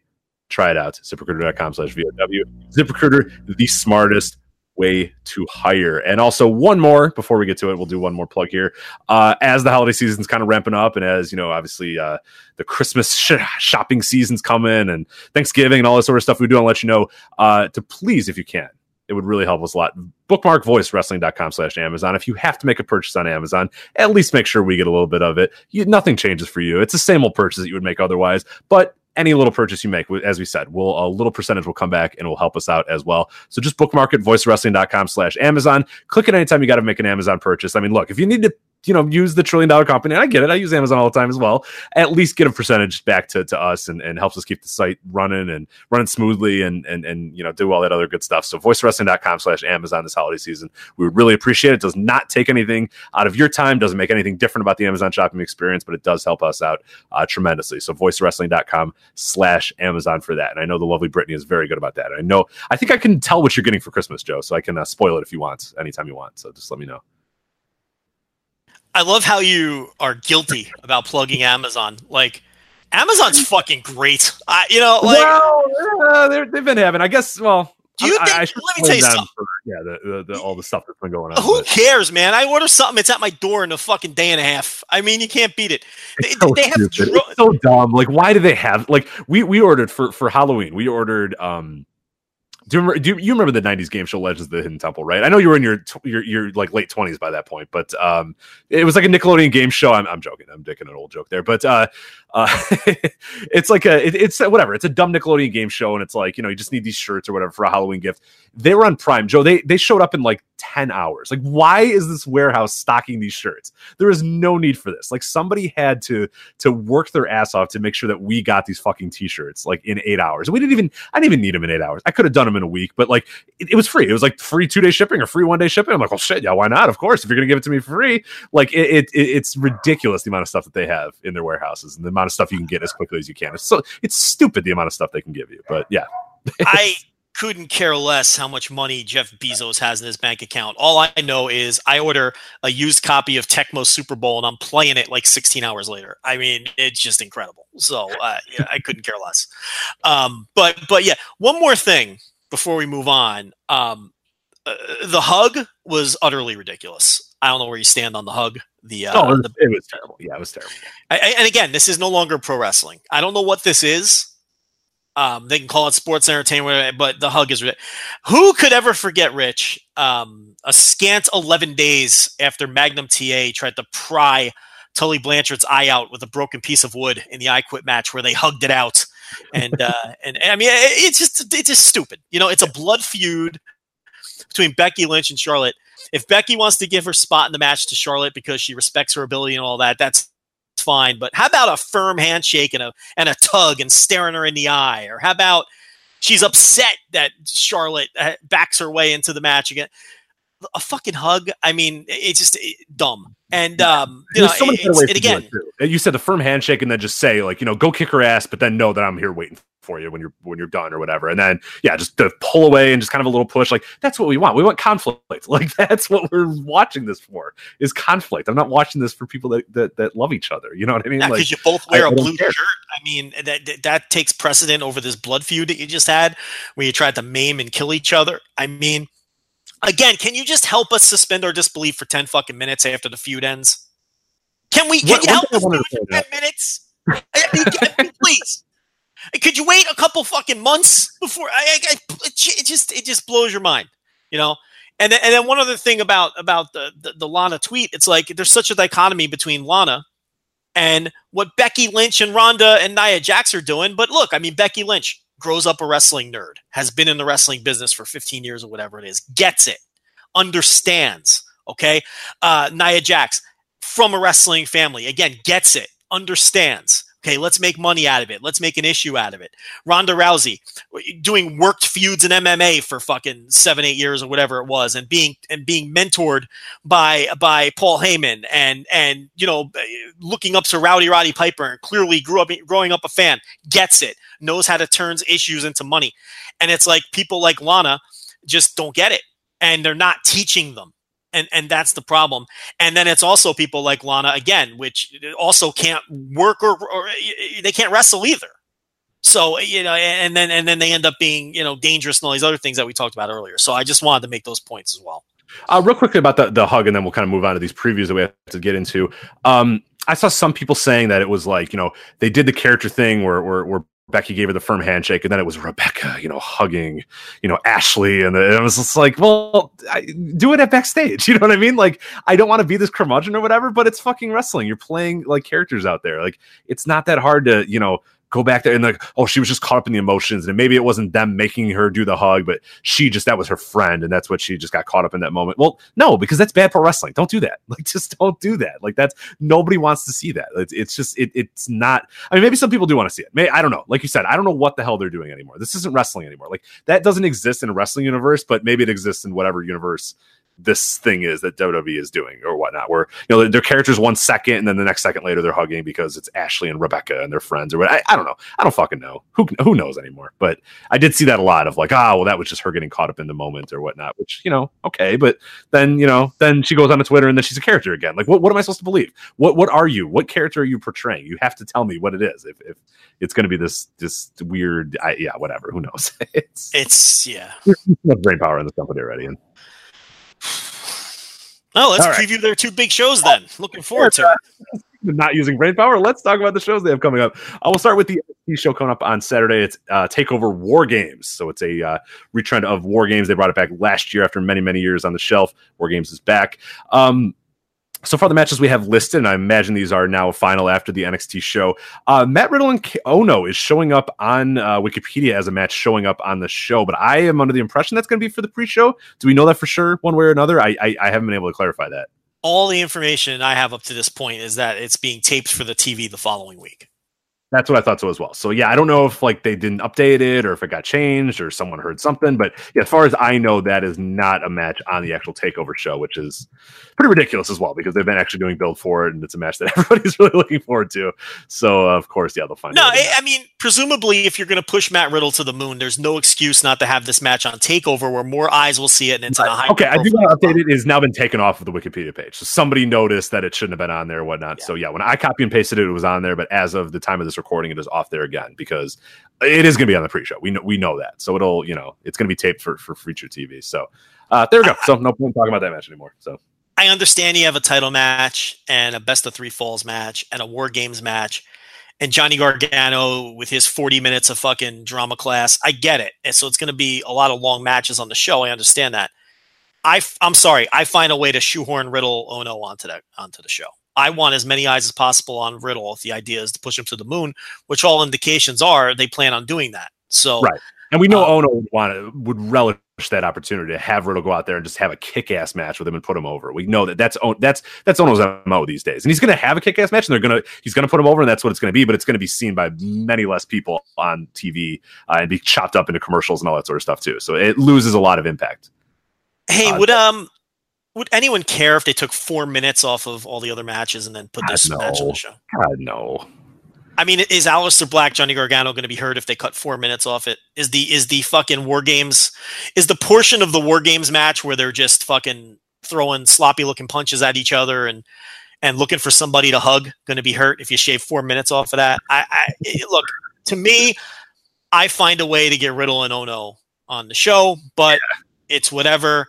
It'll air on NXT the next week. It'll do, who knows, 30-40% less viewers than the TakeOver does. I would guess at minimum, and less people will see it. And it's like, here's the other thing too. You don't even need Riddle and Ono to be long. I mean, Riddle's just going to beat him, and Ono's basically a high level enhancement guy. So it's like, I'm not asking. I don't need them. Look, I'd love them to go get fucking 25 minutes, but I think you can give them fucking 8 minutes and it's fine. You can't carve 8 minutes out for this. Yeah, you can do 10 less Tommaso Ciampa staring at his hand spots and like make up that time. You know what I mean? Like he'll still have the other 10, but like, yeah, only 10 Tommaso Ciampa staring at his hand spots, or Johnny Gargano like peering wildly into the, the distance or whatever. And you'd be fine. Like you'd make up the time for it, but whatever. Yeah. So. All right, we do have to talk about this weekend before we move on from Riddle and Ciampa. I just listened to it again. Yeah, I can't get over. If you have not seen NXT TV this week, go out of your way and check it out. Matt Riddle does a promo, and I believe it's Kathy Kelly asks him something about his making his debut or whatever, and Matt Riddle says, "I've made my debut," and yada yada yada. And Joe, I know you mentioned it a little bit earlier off air. I watched it and had to rewind it like 16 times because I wasn't sure exactly what I heard. I thought so Matt Riddle is talking about making his debut. He says, "Yeah, I made my debut," and I was like, "What are you trying?" So I go back. I made my debut. I'm like, what is he talking about? I go back. I made my debut. Oh, he's talking about debut. Like, why does he think debut is pronounced debut? So now I have not seen NXT. I haven't been keeping up with it as much, so I wasn't sure if they're playing up the Matt Riddle is an idiot character. If that's like they realize that he's probably not a great promo, that he's a horrendous promo in a lot of ways, that they were playing up that this dude gets high and he's an idiot type character. So then when Cassius Ohno gets onto the screen, I'm assuming Cassius Ohno is going to be like, "Debut? What are you talking about? You're dumb as hell. Like, come on, man, you're so stupid." But he doesn't do that. He's just like, "Hey, you're the new kid on the block. I'm going to kick your ass. All right, bye." And then they just cut away, and I'm like, what happened? Like, what did Matt Riddle? So there's a lot of scenarios, and I want to get your take on it because we did not talk about it all that much. Was this an intentional line? Is Matt Riddle has he never heard the word debut ever before? Did he see it on a line and just say, "I don't know what that word is, I'm just going to say it"? Did he mix up? Like, what the hell happened? We got Matt Riddle saying, "I've made my debut," and moving on because I need to know. I have to know, Joe. What the hell happened? This was a scripted promo, and Matt Riddle has never seen the word debut spelled out. That's what happened here. Because I don't think he was supposed to say debut. I totally think so. I thought so. I was convinced. So like when I rewatched it those 15 times, I went over many different things. I started off with oh my God, Riddle's so dumb. He's never heard debut before. He's never seen debut spelled out. Then I thought, no, it's definitely a character. It has to be a character. And then I went back to, no, maybe he's dumb. And then I definitely, when it was over, the 15th time I listened, I said, they're playing, he's an idiot. The character is, he's a dumbass. And then when Ono got on the screen, Ono didn't say anything about it. And I was just like, whatever. And then I asked you and I asked other people, and they're like, no, I think he just fucked up and said debut. So that's, it is something else though. He said debut. And it's like all the time on the TV reviews, I rant and rave when it like, the only thing about it is WWE is usually good about not letting shit like that get on the air. How did that not get? Yeah, how did somebody not say, "Hey, whoa"? The camera guy, Kathy Kelly, Riddle himself, somebody saying debut. I don't know if that's what you meant to say, sir. Let's. It's a pre-tape. It's not live. I mean, you could definitely just do that again. I am stunned that made it onto the network. So that makes you think that maybe he was supposed to say debut, but the tone of the rest of it, he wasn't supposed to say debut. No, he's never seen the word debut spelled out, and he studied that script, and it was an awful promo. He's very bad. Here's the thing. Awesome. It was so bad. And I know he's got like the pot. Yeah. I know he's got the pothead thing going. I get it. But RVD had the pothead thing going, and there was something endearing about his bad promos. Yes. There's nothing endearing about Matt Riddle's promos. They're just bad. And it's like Kerry Von Erich had like the dumb jock thing going, where it's like the promos were bad, but he was such like, they were bad in such a dumb jock way. You knew he was just a hot, dumb jock that was just an idiot and didn't need to go to class. Like he was stupid as hell because he was so attractive and good looking and great wrestler that he didn't need to go to fucking class. Are you kidding? He's not going to, Kerry Von Erich's not going to class. He doesn't know shit. Like he's allowed to be an idiot because he was so beautiful or whatnot. But that's how it kind of worked. Yeah. Yeah, the promos just came off endearing anyway, even though it was clear really that. Bad. Oh my God. Go back and watch some of those world classes on. You're like, oh dear God. Like it really, now that you're sort of used to like good promos, and he can't even say 5 words without just like staring off in the distance, stumbling over his words, and just looking like he wanted to be anywhere in the world but cutting a promo. But it worked. It worked for him at that time. No, but he always unintentionally reeled it back in because he'd be stumbling over his words and he would lose his train of thought. And then he would just wrap it up with something like, but when I get you in that ring, I'm going to get you. And you were like, yeah, Kerry, you're going to get him. You know, you'd rally behind. It's like, for whatever reason, it was endearing and you would get it. Same thing with RVD. Like RVD, I think he knew he was a bad promo, and eventually he just like leaned into the fact that and he would just do, hey man, hey, how's it going, man? Like, what's going on, dudes? Like, hey Kane, what's up, brah? Like, and it was just like horrible, but it was like, this is kind of endearing. Like, and it worked out. It was like you knew that was kind of the thing, and like you knew they could maybe cut a good, but he wasn't that great of a promo anyway. So it's like, whatever, you know, this is probably the best thing. That's what I'm saying. I think that Rob. I think he knew he wasn't good. And he just leaned into it and said, you know what? I'm not stoned right now, but I know what it's like to be stoned, and I'm just going to do an exaggerated version of that. And that's going to be my promo style. And it ended up working. Matt Riddle, unlike those two guys, is just really fucking bad at speaking. And, you know, you get debut. I don't know what else to say. I mean, he said he made his debut. It doesn't get any worse than that, you know? And you knew it was a scripted promo because he opened up by repeating her question, which is a WWE thing. Yeah, she said, you know, how has your experience been so far? And he goes, my experience has been incredible. How has my experience so far been? Because they're taught to repeat the question. Right, yeah. You watch any WWE stand-up promo, they repeat the last question that the interviewer asked because for whatever reason, that's what Vince wants, even though it's ridiculous and it's stupid. But I asked for that because like I'm chopping them up in video and you're not going to hear my side. I'm not holding a microphone in this video. I want that person to say the reason we opened up our, you know, fitness facility is because of this, but I'm not also sitting there staring into space with the microphone. So that's a little bit different. Right. We hear Kathy Kelly ask. Right, we don't need it repeated. Yeah, exactly. There's no point in repeating it. And if you've never noticed that, you're not going to be able to unsee it now. I apologize to any listener who has never noticed that because I've just ruined every single stand-up promo for the rest of time until Vince dies for you in this company because they repeat the question back. So that's how I know it was a scripted promo. He's like, how's my experience been so far? And then he goes into, well, I had a successful debut. And it's like, holy shit. He phonetically pronounced debut. What is happening here? And again, like you said, they would never be that subtle. They're not trying to tell you. They didn't tell him, hey, Matt, mispronounced debut. Because we want to kind of plant the seed that you're kind of an airhead. And we want your character to be, you know, like a pothead who doesn't have it all together. Because they don't have it's the subtlety hammer thing. You're right. Ono would have brought it up. Or the interviewer would have brought it up at that point. And like Kathy definitely does not bring it up. She doesn't go to bud. Like she just like goes, she's just like sitting there like, yeah. Oh, okay, good. And I'm just like, oh, all right. Like I said, it was really hard to kind of figure out what was going on. And I was convinced it had to be. It just had to be an angle, and it absolutely was. And one of my favorite interview tropes that we'll make, and then we'll get into the actual previews, is the AJ Styles, you just won your match. How do you feel? How do I feel? I don't feel good at all. You know what I mean? Like, Yeah. I love the how do you feel? Like, how are you feeling after your win? How am I feeling after my win? Every fucking time. It's so irritating. What I can't, like, once you realize that, you cannot get that one out of your head. And that is exactly the one too. The we just saw you out there winning. You know, how do you feel? Or how was that moment? How was this moment? This moment was great. Like, do you notice too that his entrance theme is a terrible Muzak version of Regulators, right? And it's like but they put like the bro, like, because they always have to give you that impactful first note of any entrance theme so that the crowd will pop. But the way he says bro, it has like 19 syllables in it. Have you noticed that? I have, yeah. It's not great.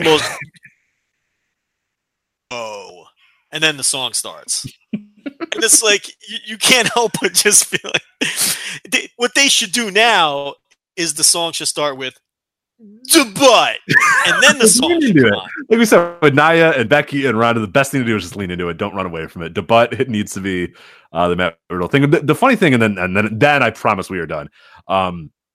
Is he's not a horrible talker in the sense that, I don't know if you watch any of those Kenny Johnson mini docs that he had, but if you put Riddle and just have him talk about himself or have him just be a human being, he's actually a pretty good talker. Like he when he's being real and he's not reading something, he's not bad. Like, I mean, his final promo or the final mini doc they did in Evolve was awesome. Like, he just went on and said, hey, I do this for my family, and it's I'm trying to make money and see my, and it's just like it's genuine, and like he starts kind of to cry a little bit, but it's like, oh yeah, this guy can actually talk if you just make him just be himself and just be a human. But man, if this is the beginning of the scripted promo Matt Riddle era, and I do not think it's going to get any better than this.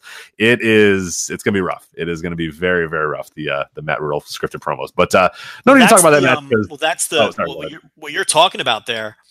That's the Dean Malenko Brad Armstrong theory, because supposedly Dean Malenko and Brad Armstrong are in casual settings are like these charismatic speakers who can crack up a room and own a fucking room, and it just doesn't translate to pro wrestling or their promos. Dean Malenko, I mean, that's another guy, like, they just wouldn't let him talk because he was so bad at it.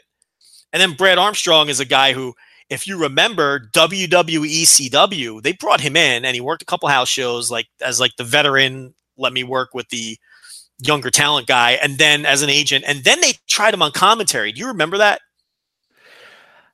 Because a little bit, not much though. Because it didn't fucking last, because he was awful, because it's like he always had this rep of being like this great charismatic speaker, and they're like, well, shit, maybe he can do commentary. And so maybe it's like that would, like you're saying with Riddle, like, it's just people it sometimes just doesn't translate to cutting promos or public speaking, or a lot of people struggle with public speaking, even though they're again, someone who can control a room in a casual setting, and they just fucking freeze if they have to speak in front of 1,000 people. They can't do it. So maybe this is just something with Riddle. He should really, though, just study RVD and study his promos and try to go in that direction with it, because I don't think he's ever going to be super smooth promo guy, and that could be all kidding aside, that could be a major barrier in this company. Absolutely. Yeah, I mean, Vince will see that and think, this guy sucks, and throw his headset down, and that guy, and that's it. Like, you're done if that happens. So I got to be careful. And even like, I mean, there's a standard of even the promos in NXT. Like, we don't think of it as a promo company, but there's a certain standard that guys have to sort of meet, and that was not it. I mean, that was bad. That was Rich, there used to be a specific job, a role that we had in wrestling to help in situations like this. Mm-hmm. Go on. I forget what they used to call that job, that specific job, where if a wrestler wasn't good at speaking, someone would do their speaking for them, and it really came in handy a lot of the time, and it's they happen to have a Hall of Fame level one of these guys on their roster right now. It's just amazing. It's like, why would you eliminate that position when it could do such a world of good, especially in situations like this? I mean, you put the right manager on Matt Riddle. I mean, it's fucking, but I don't know. That's it must remind Vince of the fucking territories or something. Exactly. Even though his company was built on it. Literally built on it, but yeah, of course. even past the point when he owned it, it was still built on the Jimmy Harts and the Bobby Heenans and all that sort of stuff. But some of the biggest ones we've ever had. He would have 6 on the roster at a time. He had Heenan, Jimmy Hart, Johnny Valiant, Oliver Humperdinck, Mr. Fuji. I mean, and they were all employed at the same time. It's like, he it wasn't just his father with fucking, Grand Wizard and Lou Albano and all those guys. And I mean, shit, Jim Cornette tells the story of him in the Midnight Express meeting with, Vince McMahon in 1986 or whatever it was.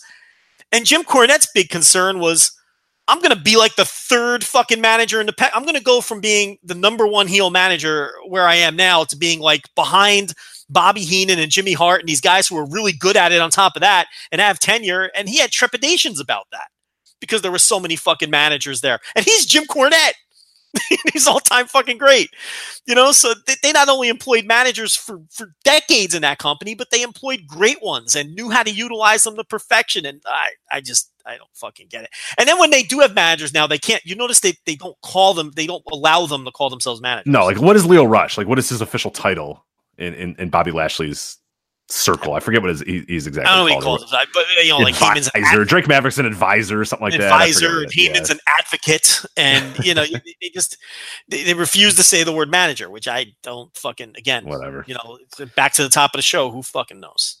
All right, let's get to the rest of this NXT show here because there's some good stuff on there. We got Shayna Baszler and Kairi Sane in a 2 out of 3 falls. NXT Women's Championship match. I think regardless of the 2 out of 3 falls, this should be pretty solid. I've liked every match that these two have had, so I'm really looking forward to this one as well. Even with the caveat of the 2 out of 3 falls, which Joe, I'm not a betting man, but I'm going to guess this goes to the 3rd fall, and if it does, it'll be interesting to see who ends up winning. Do you think Baszler retains here? Because I feel like Sane's kind of done with the title now, and it feels like it's kind of Baszler's. But I don't know. I guess there's a chance that Sane could win it right back. I think it can go either way. I guess it depends on what they want to do in terms of calling people up and whatnot. So, and I haven't been clued in on either one of these people potentially being called up. So who knows? I don't know. I love this feud though. It's my favorite thing going on in NXT right now because I'm not real hot on NXT these days. But I really love the Baszler Sane stuff, and I'm really looking forward to this match. It's the match I'm looking forward to most on this show. Yeah, that was my hot take right there. Is that I am as well. I mean, this is the match. Even though there's some other better names in matches, and there's guys that I like a little bit more in other matches, this one I'm most invested in because I love the story, I love the match, and I like everything that those two have done. So it'll be really awesome to see. And we know they're going to get a bunch of time as well. We know that from there only being 4 matches on the show, so every single match here is getting tons of time, which would be great for these two. So I'm really, really excited to see how this match plays out. You have Aleister Black versus Johnny Gargano. Johnny Gargano is one of my favorite wrestlers of all time, but Joe, I have zero fucking interest in this match. I have negative interest in this match. I don't want to see it at all. And I like Black. I like Gargano. I hate the story. I cannot wait for this to be over. Gross. I'm sure it'll be a good match too, because Gargano's a great wrestler and Black's a great wrestler. The melodramatic shit. Oh, it's gotten even worse, Joe. I did not think it could get worse. It's gotten worse. It's so bad. Yeah, I don't really care about this match or the outcome, and I hated the whodunit. I thought it was hokey. I didn't think it fit the tone of NXT. I don't like the direction of Gargano right now. I think he just needs to get called up, and they need to slap the reset button, and he needs to be a fiery underdog babyface again.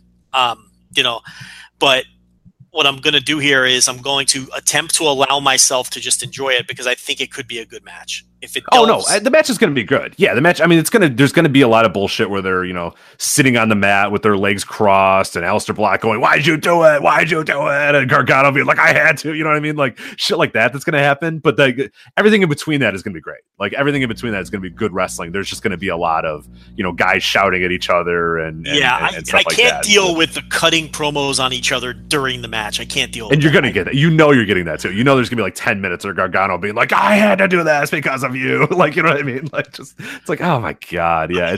And Gargano can be a heel. We've seen it. I mean, we were doing the show. He was a great heel. He was one of the best heels in wrestling, and we were talking about it, and nobody was watching or TGUSA at the time. We're screaming to the high heavens, back in 2014 of, oh my god, this guy's the best heel in wrestling. Go out and watch it, but not by being a melodramatic, I had to do it because I've turned to the dark side and yada yada yada. He was just cocky asshole. Guy, evil, heel, and this, I don't know. It's like you said. Hopefully, it's only a short term, and then he kind of shakes it off and goes right back to what he was. Because I think that's the long term play of him as a big time babyface. But yeah, this whole melodramatic stuff is. I could do without it for sure. Yeah, I don't need Nikki Cross jumping around the ring going, I know who did it. I know. I know. I fucking cannot stand Nikki Cross. NXT's been terrible lately, man. NXT's been really bad lately. Like, let's be honest. You know what I mean? I like NXT in this takeover. We say never bet against a takeover. When it's all done, this takeover is probably going to rock, and there's going to be a lot of good matches. But NXT TV has been shit lately.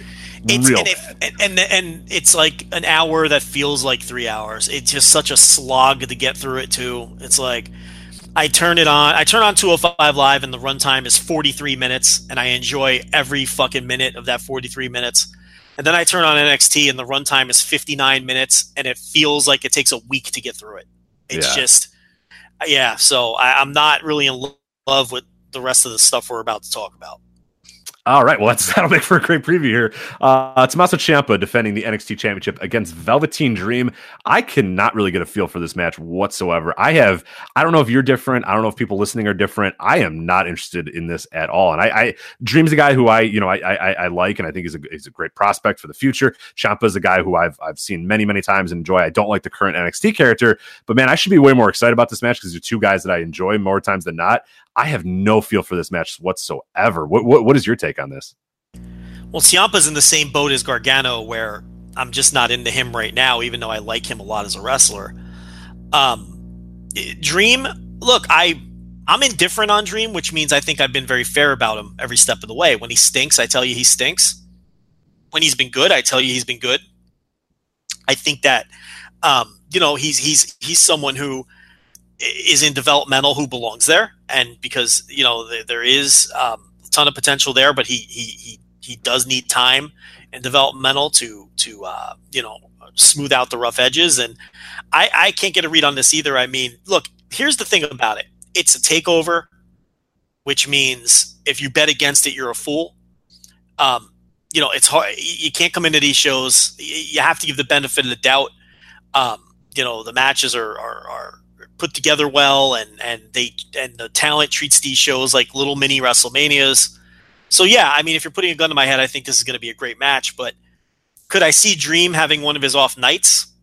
Could I see these guys not having good chemistry? Now, I did read something that they've had house show matches and they were excellent, so that bodes well.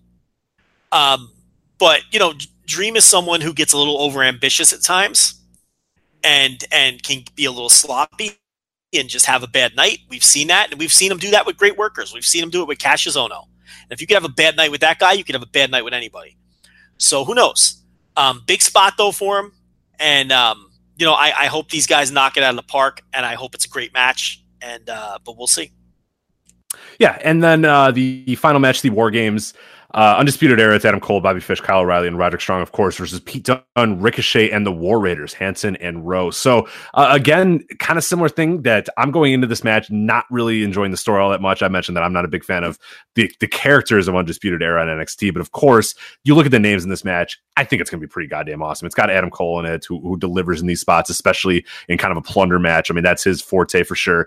You got guys like Bobby Fish and Kyle O'Reilly, who are great wrestlers. Roderick Strong, obviously a great wrestler. Pete Dunne, Ricochet is going to do some crazy stuff, and the War Raiders are, great workers as well. So all things considered, like, I'm not into the story of this match much, all that much, but I think the match itself is going to be very good and has a chance to be one of the best War Games of all time, given the names that are in there. So we'll see how it goes. I mean, sometimes the stipulation can kind of drag it down, but I thought last year's War Games match was pretty solid with Sanity and Disputed Era. I think this one has a chance to be a lot better than that, given the workers that are in it. So where are you at with this one? I don't love War Games matches. We've talked about it before. I think historically, some of the War Games matches to me are some of the most overrated matches of all time. I think they're egregiously long, and I think what they always have are super memorable spots. You can recall memorable spots from any high-profile War Games match throughout history. They always manage to have some memorable spots in them and some cool-looking stuff, and I think that kind of,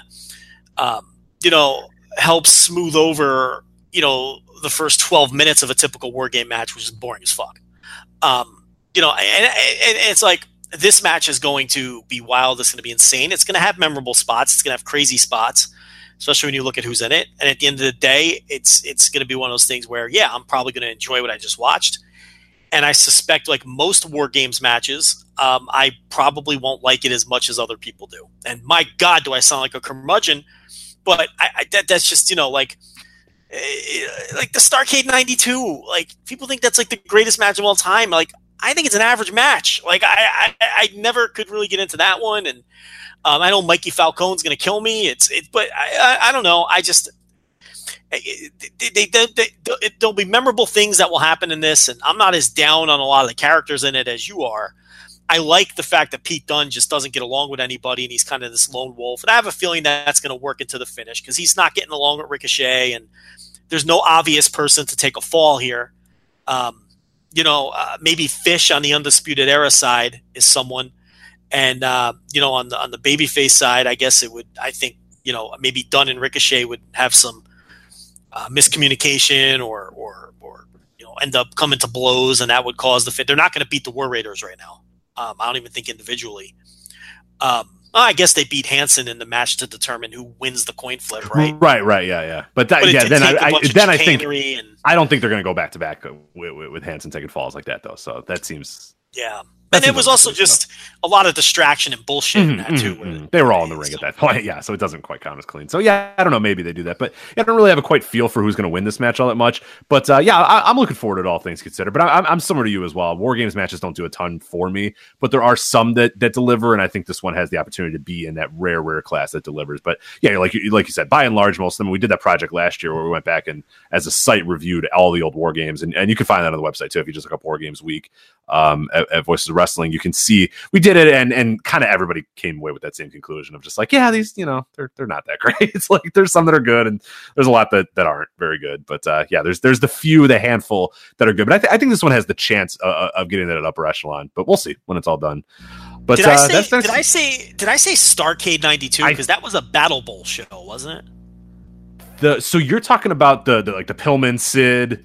Yeah, the Dangerous Alliance versus yeah, that was what was that? Starrcade. Starrcade. It was not Starrcade. I don't remember. I don't remember you saying Starrcade, but maybe you did. Oh, maybe. All right. Well, maybe I'm burying myself for no reason. It was Wrestle War 92. Wrestle War, wasn't it? Wrestle War. Maybe I said Wrestle War. Did I say Wrestle War or Starrcade? I guess we'll find out. I don't remember now. I don't know. Maybe you said, whatever. We'll have many tweets where everybody paused right after you said Starrcade 92 if you did, to tell you were wrong, and then it's Wrestle War, and then, I'm talking about Dangerous Alliance versus Sting. And right. Wrestle War 1992. We have clarified that, so you can delete your tweet now. So there you go. That's it. So that's TakeOver War Games. As you said, don't bet against the TakeOver. It's probably going to rock, even though we're maybe down on it. But that has been, I think for the last 3 years, Joe, we've gone into every TakeOver being like, I don't know. I'm not sure. Yeah, I don't like this match. And then it all fucking rocks. So that's fine. And you can't bet against TakeOver. They're always great shows. Yeah. All right, let's get to Survivor Series here. I think we can do this pretty quickly. We got Cruiserweight Championship match. We got Buddy Murphy versus Mustafa Ali. We don't know. I don't think this is a pre-show, though. I don't think it's been designated as pre-show, but I imagine it finds its way there, even though this is yet again another 6-hour pay-per-view or whatever. It's another one of the long pay-per-views they're going to have. So we'll see. Hopefully it doesn't, because they've been doing some great stuff. Both guys, hopefully it makes it the main roster. But gosh darn it, on these 5-hour shows, you just don't have room for these matches. So darn. Maybe next time, guys. But any thoughts on Murphy and Ali?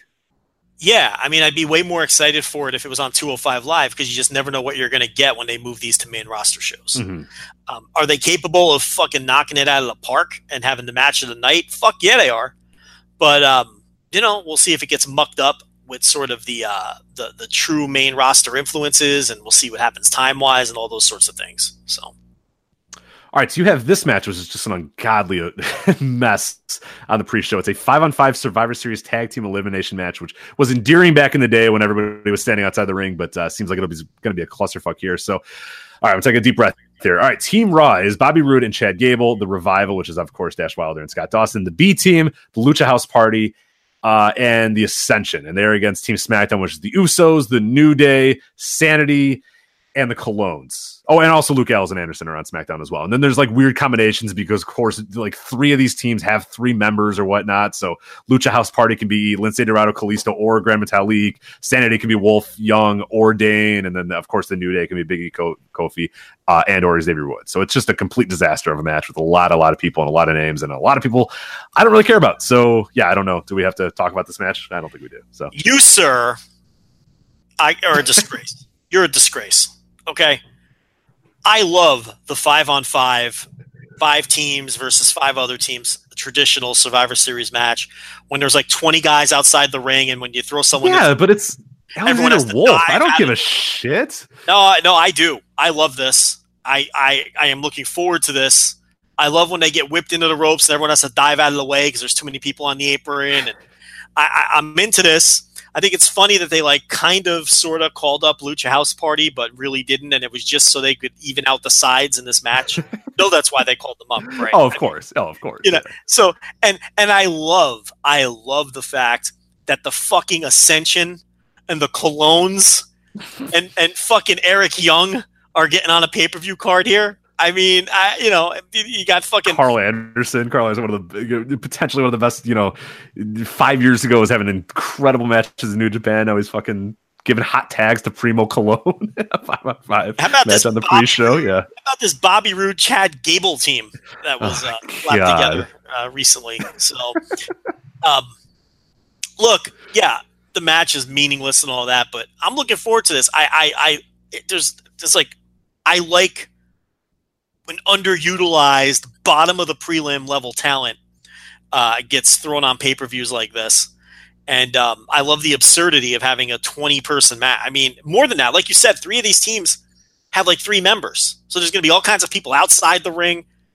Rich, this is going to be a fucking cluster. I don't know why you're not looking forward to this. I am nothing if not a noted Survivor Series match hater. So this is the annual tradition of me, you being a lot more excited for these Survivor Series matches than I am. Joe, there's like 100 people in this match. How many fucking schoolboys? How many pinfalls are going to happen when they're at a commercial break talking about Survivor Series? Like, so there's got to be 10 of these eliminations are going to happen when they're like talking about Survivor Series, or cut to commercial or whatnot.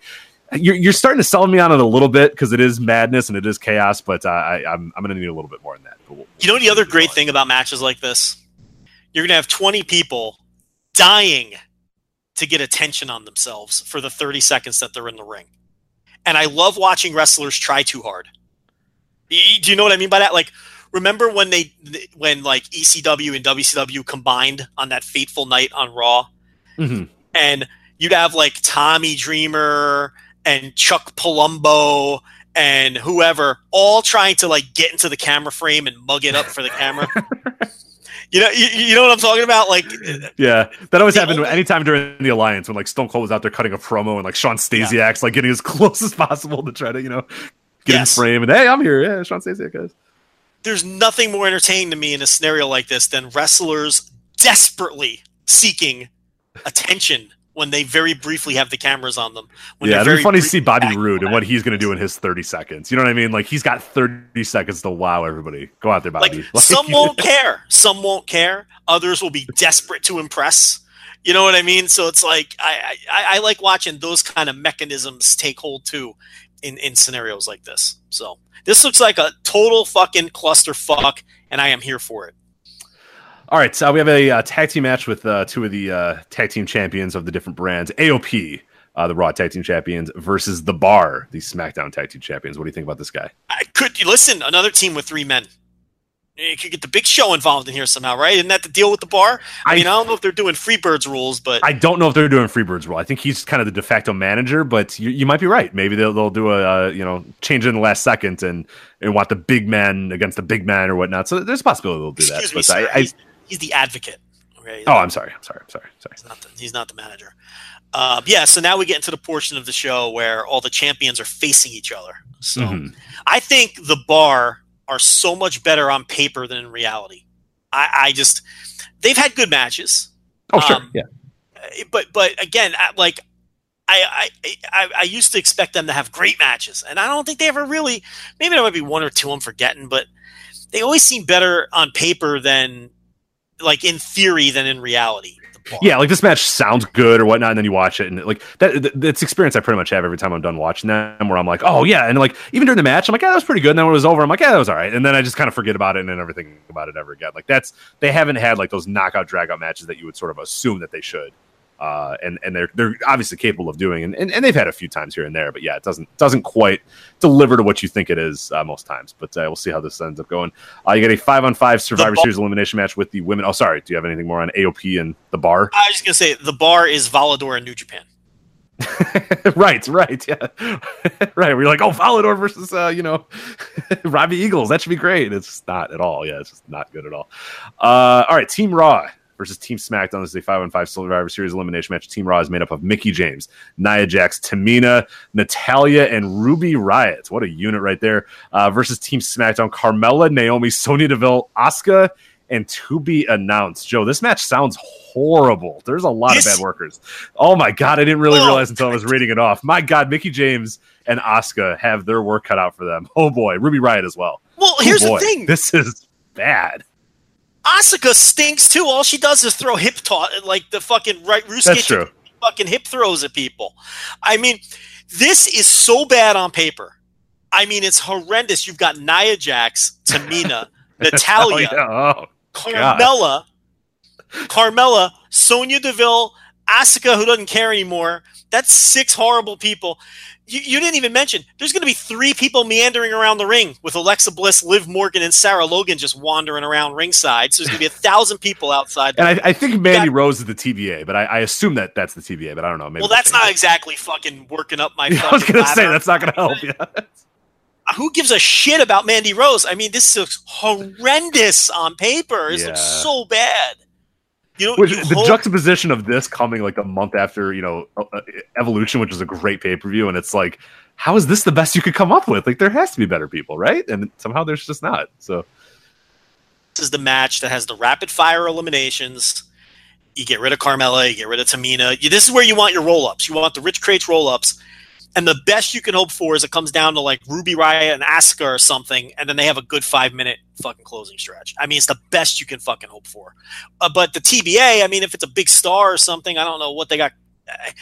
I don't know. But it just fucking looks like absolute fucking bullshit. I didn't realize until I was reading the names. I was like, oh, God, that's gonna be a thing there. But now we got the men's 5-on-5 Survivor Series elimination match. You got Team Raw, which is Dolph Ziggler, Drew McIntyre, Braun Strowman, Finn Balor, and Bobby Lashley versus Team SmackDown, The Miz, Shane McMahon, Rey Mysterio, Samoa Joe, and Jeff Hardy. Okay, I don't usually like Survivor Series matches, but I'm all here for the Team SmackDown. Miz, Shane McMahon, Rey Mysterio Jr., Samoa Joe, and Jeff Hardy. I am here for that. So, what do you mean? These are all fast friends. I don't understand. That is one thing. I'll admit I am a Survivor Series match hater because the matches themselves kind of suck. But I do enjoy the random collections of human beings on the side of the ring that have to work together. And try to survive. Of course, the teams of 5 are striving to survive, Joe. But The Miz, Shane McMahon, Rey Mysterio, Samoa Joe. I can't get past the Rey Mysterio and Shane McMahon combination. I don't know. That just tickles me for some reason. And then like Samoa Joe and like I don't know. That team is pretty incredible. But what do you think of this match? We don't get the late 80s promos with Mean Gene anymore, where the 4 or 5 guys pretend to be like Hacksaw Jim Duggan and Bret Hart both holding two of a sudden as Hacksaw Jim Duggan's pal. I mean, why? It doesn't make sense. Yeah, I love the slapping the shoulders too. That's my favorite part of like rubbing their shoulders. Like, all right, we're gonna do it. Bret Hart's like, yeah. Everyone's in the background just like slapping him and like rubbing his traps and stuff. I love those promos. Coked out fucking promos. They're great.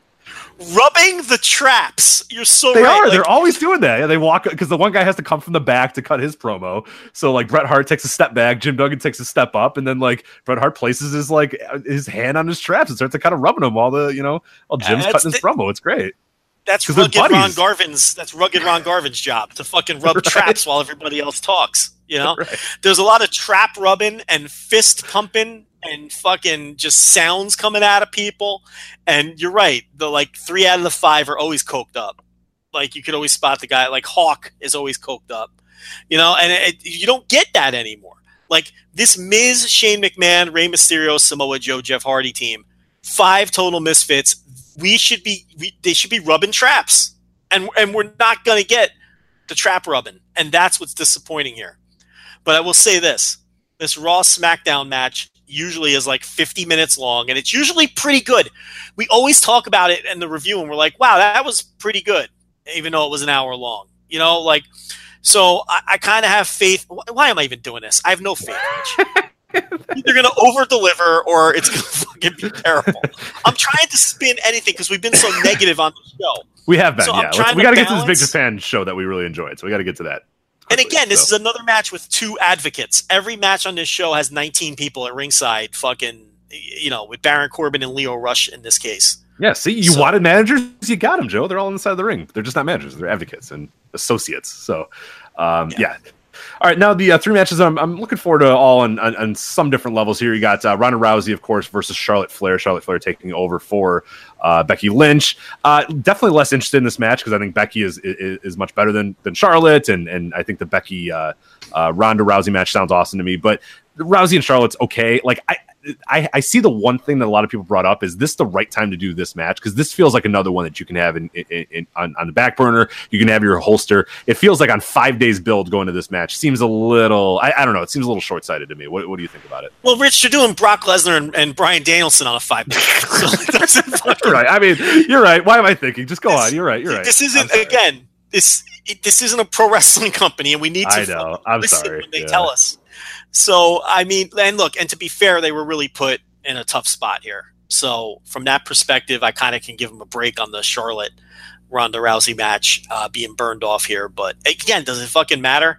No, it doesn't. Really, it doesn't. It speaks to them not having a lot of options as well, where you have to go right back to Charlotte. You know what I mean? Because you can't. Because I heard a lot of people being like, "Why not Asuka?" And it's like, have you watched like the last 8 months of TV? Like, you can't have she's a comedy Asuka in the wrestler. main events. Like, she's a comedy, and that's the problem. Is you have like 5 people that are serious, so that if anybody has to get replaced or you need to push somebody up, there's no one to go. Who else on the women's roster could have a comparable main event level style match with Ronda Rousey? There's nobody. I mean, people think Naomi? People think put Asuka, Naomi up there. Like, what are you gonna do? Yeah. People think Asuka is something she's not. I mean, No. just let it She go. flosses Asuka and hits people with her ass. Yeah, that's all she does Yes, now. Like, that's what. Let it go. Asuka's done. The Asuka you knew in NXT is done. And honestly, we told you that when she was struggling to beat perpetual jobber, Tennille Dashwood, whatever her name was in this company. So it got off on a bad foot, and it got better for a little while. They did the undefeated thing, but Asuka's dead. It's over. Asuka is Cesaro. Just forget it. It's done. And it's never going to happen. No, you're right. So that's why I give them a break, because they were in a tough spot here. That's fine. The one that's egregious is Brock Lesnar and Daniel Bryan. I mean, that's a match that everyone has wanted for the last fucking 4 years and beyond. And because they rushed into the Daniel Bryan thing and decided 3 days before it was going to happen that he was going to turn and win the title, we're getting it on, with no build whatsoever. And look, I get that builds don't matter in terms of drawing money anymore. I get that. I get it doesn't matter from that perspective because of the network and all that. But it does still matter in terms of drumming up our interest in a match. entertainment. Yeah, the entertainment level and interest is definitely lessened versus if we had these guys, doing a feud or building this thing up for 30 days or even 2 months or whatnot. But yeah, doing what Becky and Ronda are doing. Right. That's what it's like, and we're not going to get that because it all got thrown together on fucking 3 days notice. So, what a bizarre company. What's the thoughts? One more match, and then real quickly though, your thoughts on I've seen this kind of making the rounds as well. What do you think about Paul Heyman possibly turning on Brock Lesnar and siding with Daniel Bryan? Do you like it, hate it? What are your thoughts if that's a potential thing? Again, no reporting. It's just people kind of a theory that's a possibility there. Do you have any lead any credence to that, or and would you enjoy it if it did happen? I'm sorry, Rich. I got distracted because Gabe Sapolsky's on Twitter marveling at the idea that old out-of-print ROH DVDs can go up to like $100 a pop in used bookstores and on eBay. And it's just, Twitter is so bizarre. The modern fucking world is just fucking bizarre, where this conversation is really happening before my eyes. I saw that a little bit earlier. He wants somebody to buy it from him, and I might slide those DMs. There's a few I could definitely use. So that's. So anyway, what was your question? Because I got caught up with that. Paul Heyman is the advocate for Brock Lesnar. Any thoughts on him potentially? I've seen this rumor kind of floating around, or not this rumor, kind of this fantasy booking of Paul Heyman turning on Brock Lesnar and siding with Daniel Bryan. Would you like that? Do you think there's a possibility that could happen? Where do you kind of stand on that rumor that's making the rounds? I don't know. I've been hearing about Paul Heyman turning on Brock Lesnar and siding like 3 years now. Yeah, I remember he was going to turn on him and side with Roman Reigns at like 5 WrestleManias ago. Yeah, it's yeah. Maybe that would be interesting. I don't know. We should really just be done with this Survivor Series. We gotta quickly move on. Don't even Seth Rollins, Shinsuke Nakamura, Intercontinental Champion, United States Champion. Joe. Oh yeah, well it's Nakamura, so it's going to stink. So now should by all rights, I mean maybe he'll have a fucking random renaissance where he decides. No, he's not. Why would he do that? Rich, I'm trying to be balanced. I know. Balanced. I'm sorry. You're right. I shouldn't try to be balanced because what evidence is there that Nakamura is going to go out there and knock it out of the park? We have none. The Gabester, who was on the show last week, is in full fucking shoot mode here. Oh, he's shooting. He's shooting on Dave. He's shooting on ROH. He's off the rails. I enjoy He's throwing shade at Meltzer. He's like, this would imply that Meltzer watched some Evolve or any WWN for that matter. I don't know the context of that tweet, but wow. Firing shots.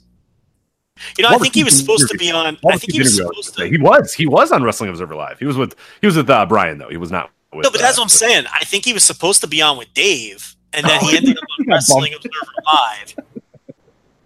Yeah. He got bumped to a 15-minute Wrestling Observer Live on the Sports Byline Radio Network. That's correct. I didn't.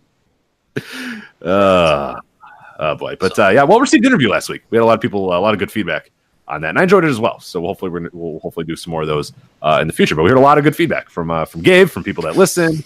A lot of people that enjoyed the interview. So good stuff. So thank you everybody for your follow up and feedback for that. All right, so that was our great 2 hours on WWE. Why do we do this to ourselves? We don't know because we have so many other good things to talk about. But we have to do it because we do it anyway, and we're masochists. All right, let's move on to speaking of masochism, I guess, in a lot of ways. Big Japan Sumo Hall show, Joe, from this last weekend. You saw the entire card. I saw the back half of it, so the kind of the big matches. Overall, before we kind of go match by match here, what did you think of the show from top to bottom? Because I've heard some really positive reviews and positive remarks about everything on the show. So what was your take of it? Very good show. I can't call it a great show because there was no great match. But it was a very good show, top to bottom, with top of the card and even a couple of the prelims, actually. Some very good matches. I mean, right there at the 4-star range, floating around that area. There's a couple matches in that neighborhood. A lot of stuff here that's just not for me. But, but overall, I enjoyed the fuck out of watching this entire show with the exception of 1 or 2 matches, which I had no use for. But, very good show. All right, how do you want to start this? Because, like I said, I saw kind of the back half of the match, the final 4 or 5 matches. Do you want to quickly take us over the undercard, or do you? Yeah, I could do that. Yeah, maybe do that, and then we'll kind of get into more discussion when we get to the last half of the show. Yeah, so the undercard, I mean, it opened up with 3 tag matches, and there were a lot of name value. There's some name value with these tags. I mean, you had Takuya Nomura, you had Daishi Hashimoto, you had Kamatani, you had Fuminori Abe, and all 3 of the matches delivered for their slot on the card. These were all entertaining tag matches to open the show. The best of which was Nomura and Abe beating Koju Takeda, not to be confused with Takeda on the business end of the show, and Shinobu, where Nomura, he just pops off the screen, and he's a guy who they really need to continue to push and groom for the top spot in the strong division. I know he had the match with Hideki Suzuki earlier this year where Suzuki kind of schooled him, but that's exactly how that match should have played out at this stage of Nomura's development and all those sorts of things. So, but Nomura eventually, has to be the guy. And there's just I'd love to give credit, but I can't remember who it was, but somebody compared Nomura on this show to like early Kenta in terms of the way he moves and works and the ferocity behind his strikes. And that's a very good comparison. So he really popped in that match. And then, I thought Kakuta and Uto beating Hashimoto and Kamatani was a very solid tag too. So I enjoyed all 3 of those. Then we kind of got to a sleazy part of the show. The 8-man tag with the Brahmin brothers. They are my least favorite wrestlers on the planet. And no hyperbole. They really are my least favorite wrestlers. I cannot stand them. Kojika's 1,000 years old and, Koshinaka and all that. So the 8-man tag with a lot of totally unfunny comedy. The Brahmins are never funny with their bowling balls and all the other bullshit that they do. It's just not for me. It's garbage. It's, it's very similar to when we talked about the DDT show. A lot of that stuff is never going to land with me. I don't find it entertaining. I cannot stand the Brahmins. They're always an instant skip for me. I did skip them here, but then I ended up going back and watching the match anyway. Since it was the only match on the show that I didn't watch, I figured why not be a completist and just watch the fucking thing. And I regret it. It was 7 minutes of my life I'll never get back of absolute garbage. And then there was the barbed wire board death match, which look, this was the first of 3 death matches on the show. It was an undercard death match on a Big Japan show. If you've seen one, you've seen them all. It was fine. There wasn't a ton of particularly charismatic wrestlers involved. And, what do you want me to say about a barbed wire board death match, undercard match on a Big Japan? Right. You know exactly what it is. So if you're into death matches, I'm sure, you'll enjoy that. But it was, it definitely didn't knock my socks off. And then we get into the business end of the card, which is where Rich, I think, can jump in.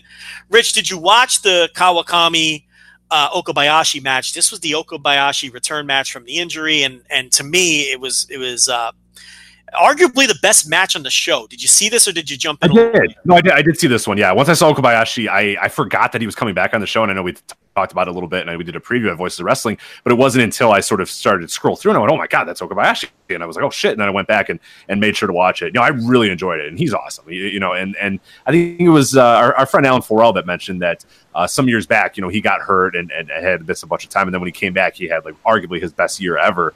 And maybe this is the precursor to that as well, that now he's back again and on pace to have a great year, because he has been missed. You don't really realize what you have until it's gone with Okabayashi. Now that he's back and you see how great he is, this was awesome stuff. And I like that he lost too. I mean, that we talk about that, where I love the idea of a guy that returns. They do it in such a good manner where, they should lose. It's their first match back or whatever. They're trying to, scratch off the cobwebs or shake off the cobwebs, I should say. So I enjoyed that part of it, but he looks great. And I thought it was a pretty solid match, all things considered. Yeah, in Japan, you're going to lose 99% of the time in your first match back from an injury. I mean, that's just the way they do things, and I love that they do it that way. I love that story of you got to you got to get your mojo back. You got to shake the rust off. You got to get back into fighting shape. But this was very dramatic down the stretch, and to me, I liked that match and 2 others fairly equally, and it'd be really splitting hairs to pick a favorite match. To me, that's arguably the best match on the show. We had the second death match on the show, which was for the tag team titles, a tables match. Ryota Hama and Nakanue successfully defending the titles against Takayuki Ueki and Toshiyuki Sakuda. If you notice, Rich makes me talk through these shows because he doesn't want anything to do with pronouncing these names. Look, this was fine. I thought obviously it had the big table spot at the end where they dove off of the balcony or whatnot and put the dude through the table. This was better than the barbed wire death match earlier in the show, I thought. And, with death matches, I kind of put them in 3 categories. One category is it's shitty wrestlers who are the bottom of the barrel, who can't really do anything else, so they resort to death match. And, I don't care what context you put shitty wrestlers. If you're shitty, you're shitty. And whether you're maiming each other or trying to have a straight match, it's probably not going to be good. And I hate those kind of death matches. They do nothing for me. I don't like watching unskilled guys in, t-shirts, sleeveless t-shirts and cut off jean shorts hitting each other with light tubes. It does nothing for me.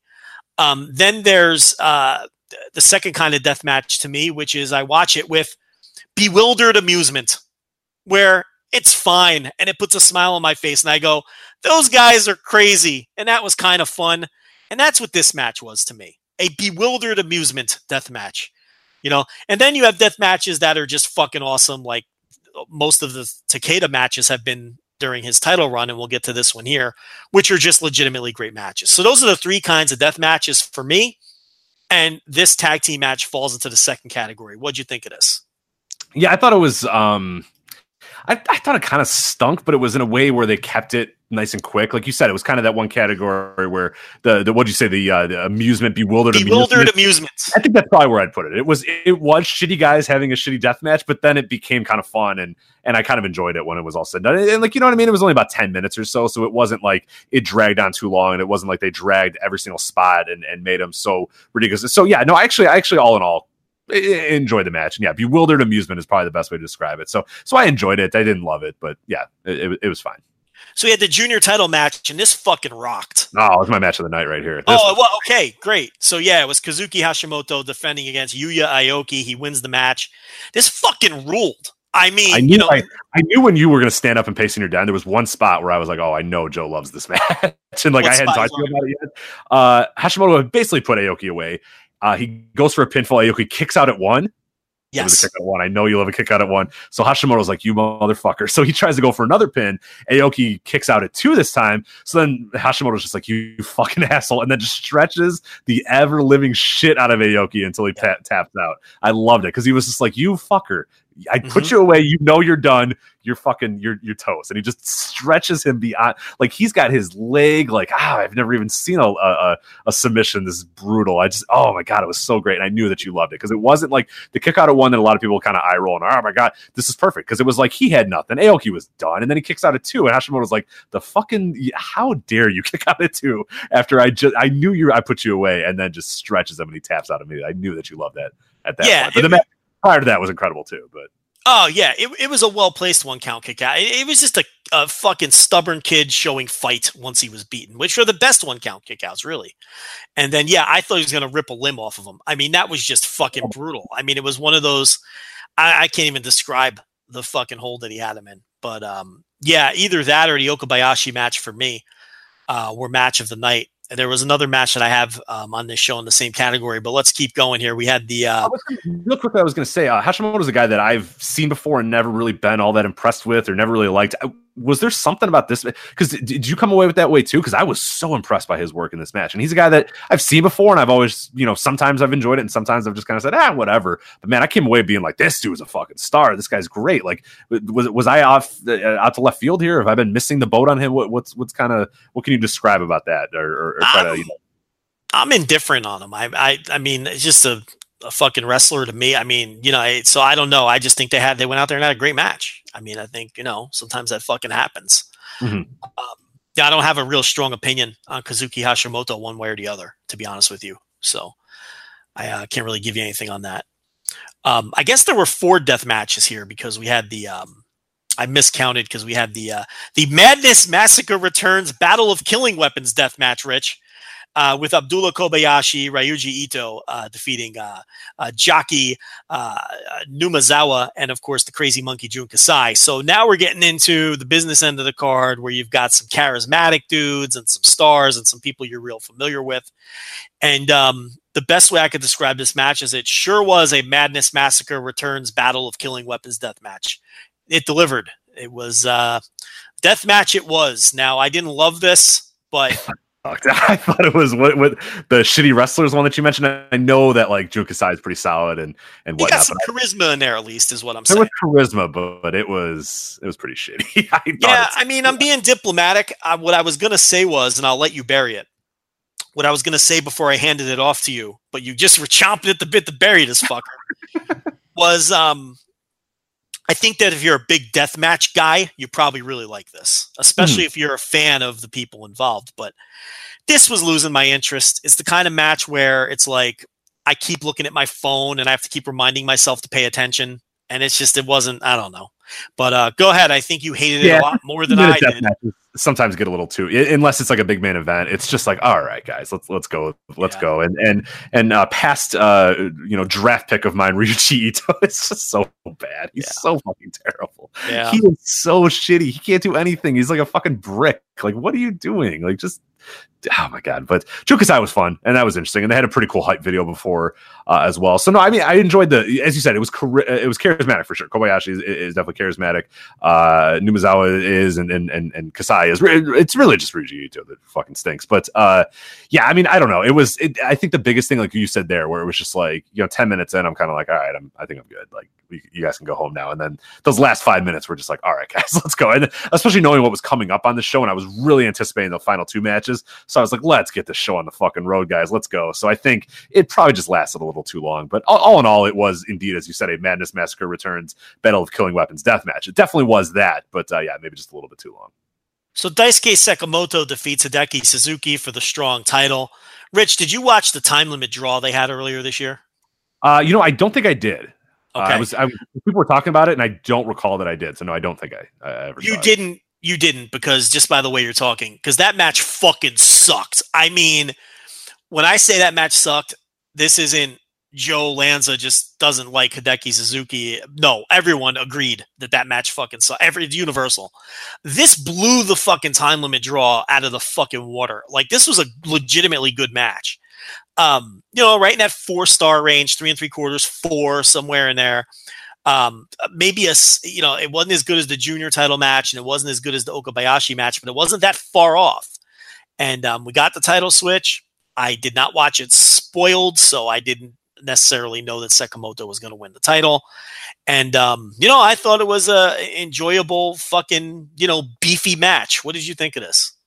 Yeah, I really liked it. I was, I guess I did not see that first one because I really would have buried it. But no, I thought this was really solid. I think the result was fine. And I think you got, and we talk about all the time, that the thing that really annoys us about Hideki Suzuki sometime is the perception of effort in matches. And it's like, you can tell when he thinks that a match is beneath him, and some people say, oh, it should be beneath him because that guy he's wrestling isn't as good of a wrestler. But yeah, I'm out there for you. You're out there to entertain me. You're out there to have a good match and make me believe and make me do all that sort of stuff. This match felt like he knew it was kind of a big deal. Sakamoto worked it like they were at a fast pace. So I thought Suzuki had a great match because he was working at a very high pace. He was working with some purpose, and he was really kind of doing some really fun stuff throughout the match too. And Sakamoto's Sakamoto. So I was shocked I enjoyed this as much as I did. I kind of went into it going, okay, here we go. Let's see. This could go one of two ways.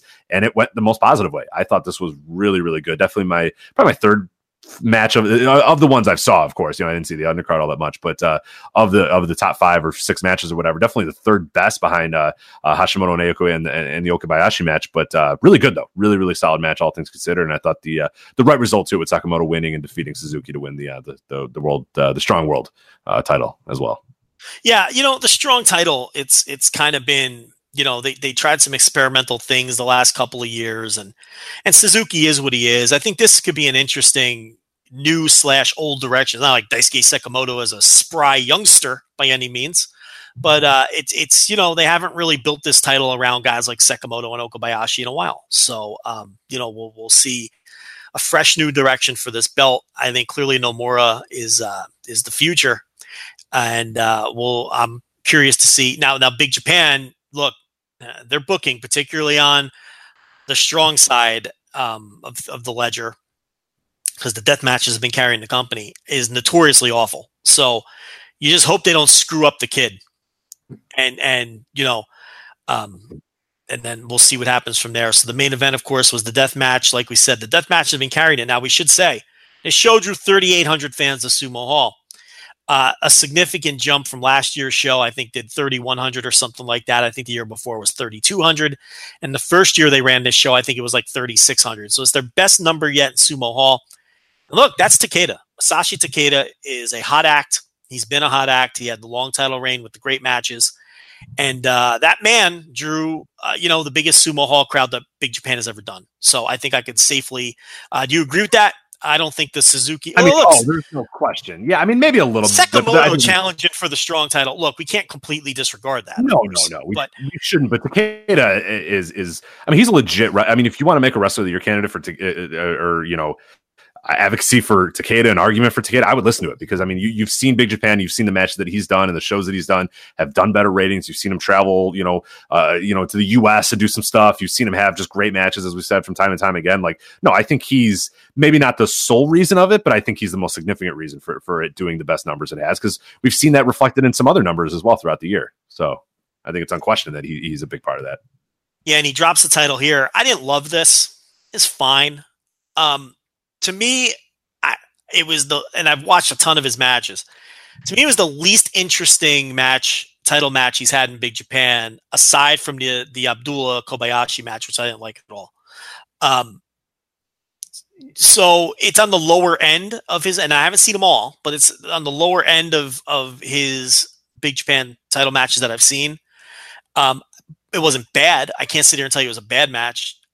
And it was, it was above average, but I didn't like this as much as the Suzuki title loss. I didn't like this as much as the junior match or the Okabayashi return match. This, to me, was either the fourth or maybe fifth. Maybe the Nomura tag. I really liked it that much.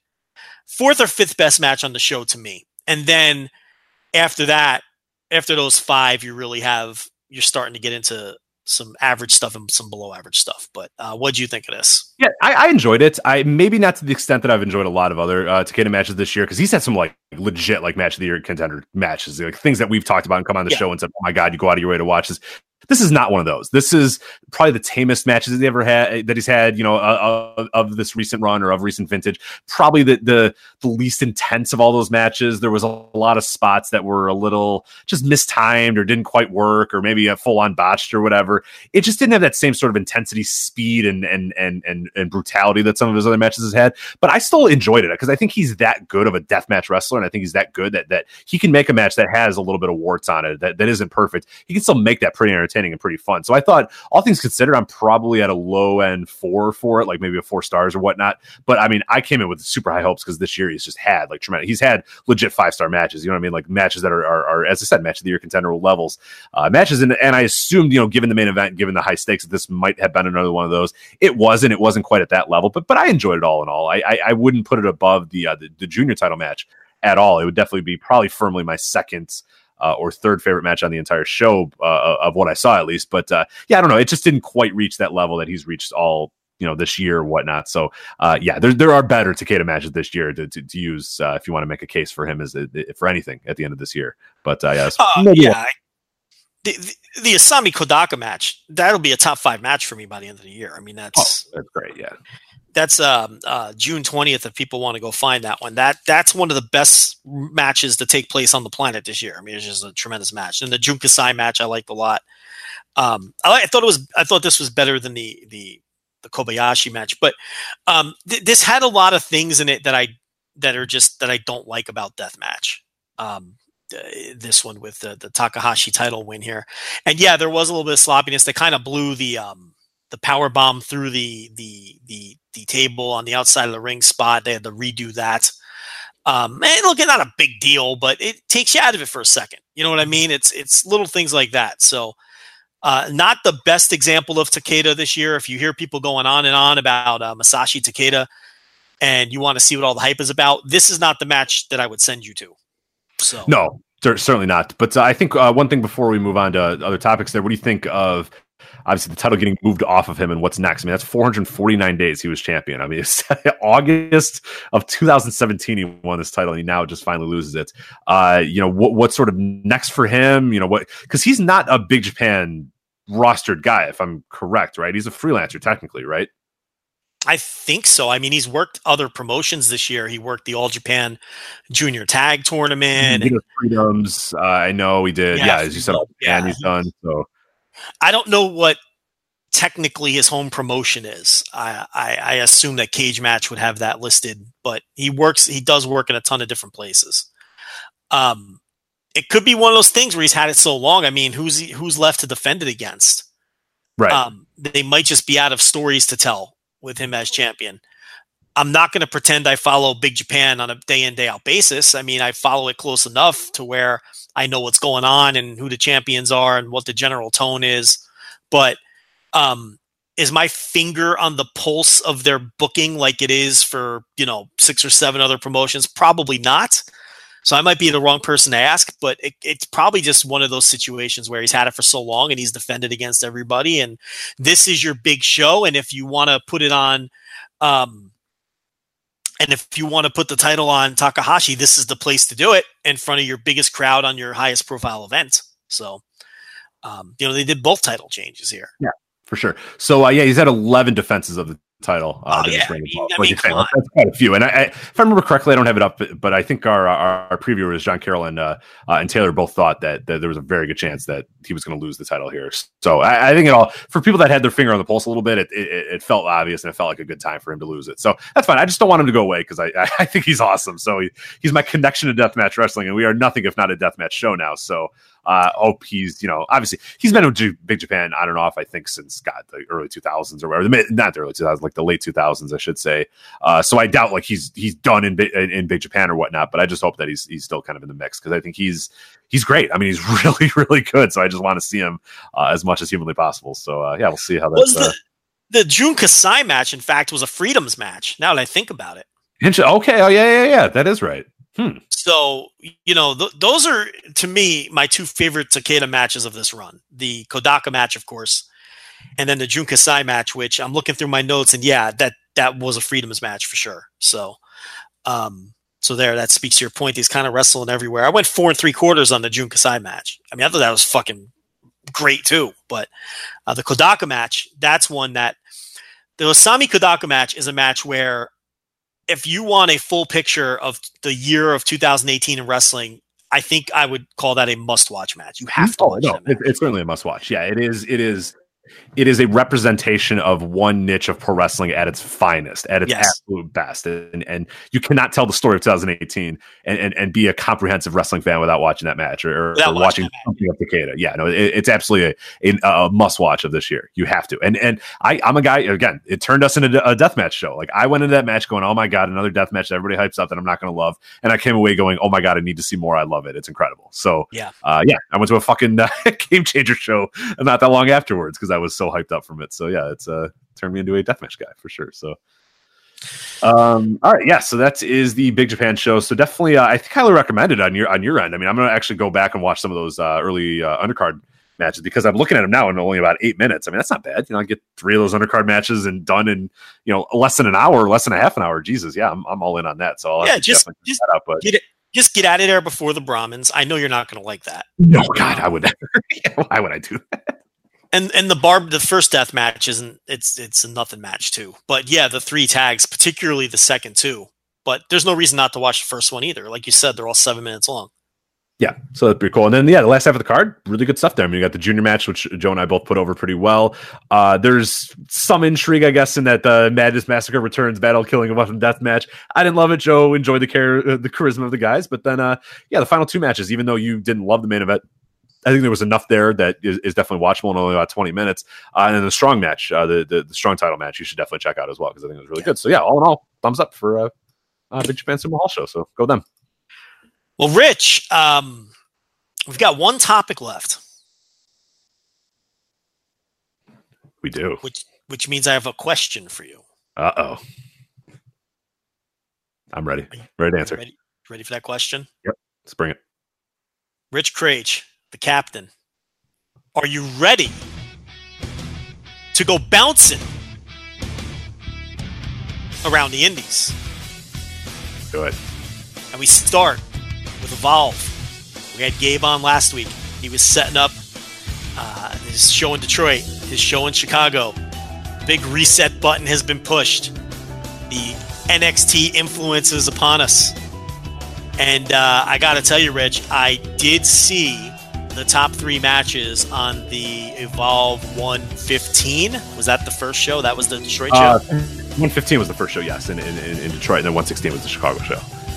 Right. So I haven't had a chance to see the Chicago show yet. And I haven't had a chance to see the entire Detroit show yet. But I saw the final 3 matches. I saw the Street Profits successfully defend the Evolve Tag Team titles. This is also bizarre. Against Anthony Henry and JD Drake. I saw Fabian Achner, as expected, defeat Cassius Ohno.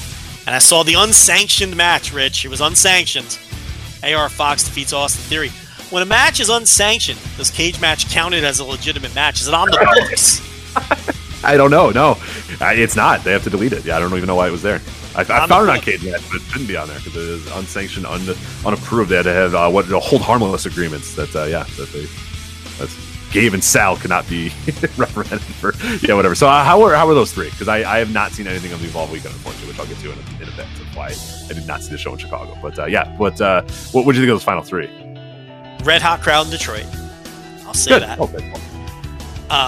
Looked like a healthy crowd as well.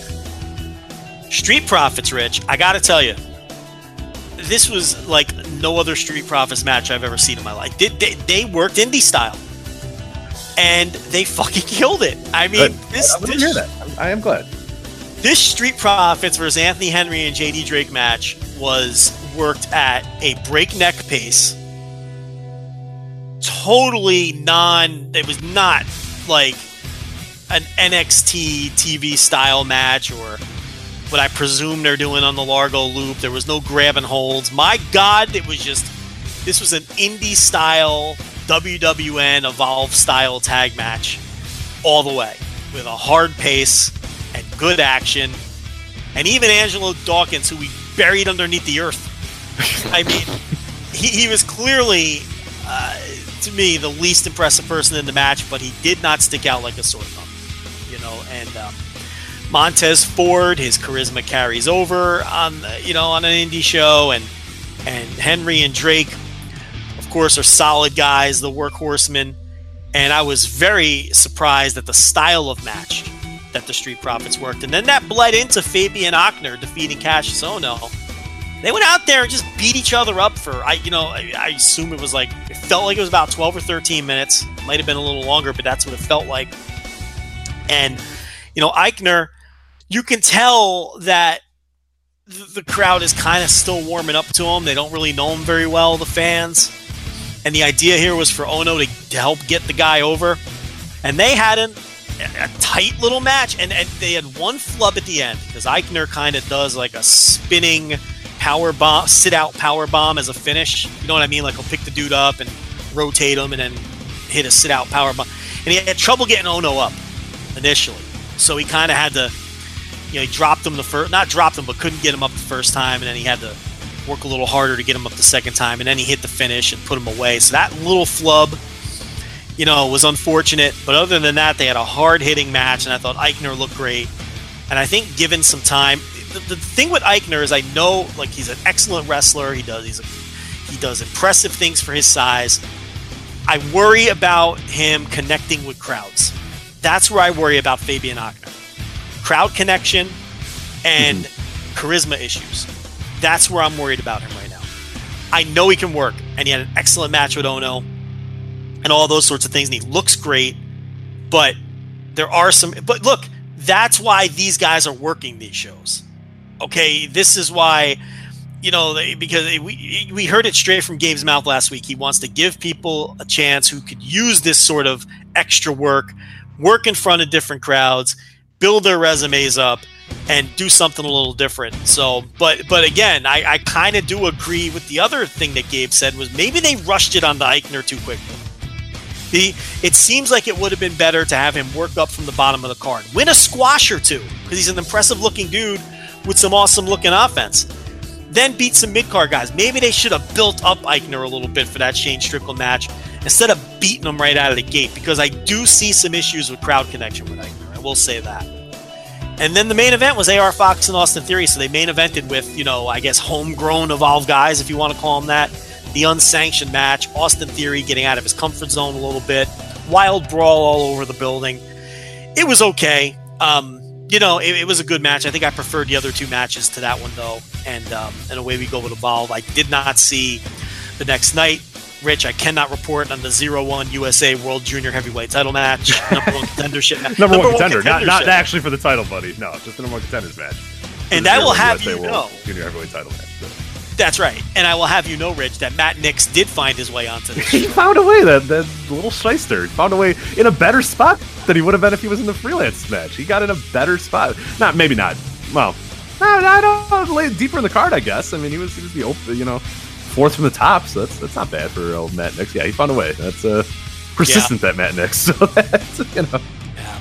And I didn't see either Mustafa Ali match, but I'm definitely going to make it a point. They did a ref stoppage with Darby Allin. So I'm interested to see that. Yeah, I'm very, very curious. I saw that result and was like, oh, okay. Yeah, but fortunately, I've not had a chance. It's been a busy week, so hopefully be able to watch those matches. Maybe we can report back on a future week when we get time to watch them. But yeah, there's just so much else going on this weekend.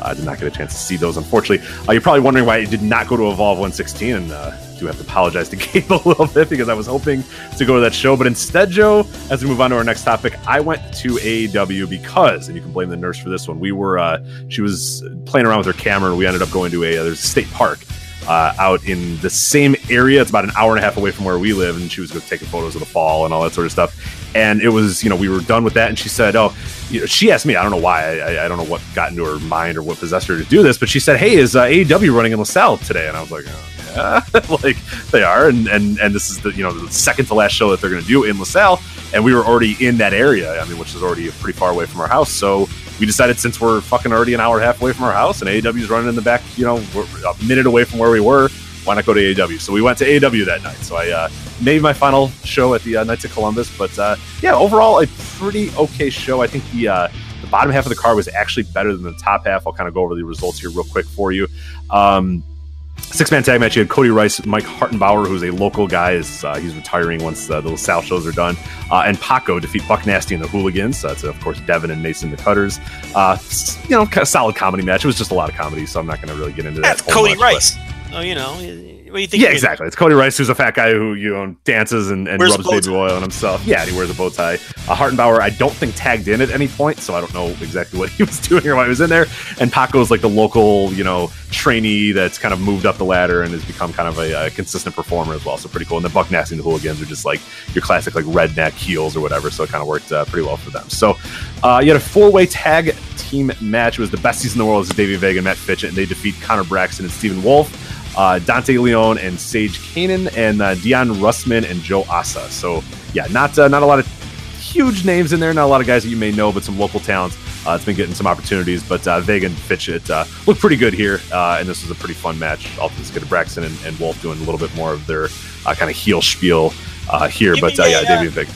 How about this? Give me a synopsis on the 4 guys who don't even have cage match profiles yet. What do you think? So I think it's Joe Asa. I forget who it is. Joe Asa looks like a dollar store, like Roman Reigns. Like if Roman Reigns has stopped working out, I think that's Joe Asa. I actually don't know the difference between them.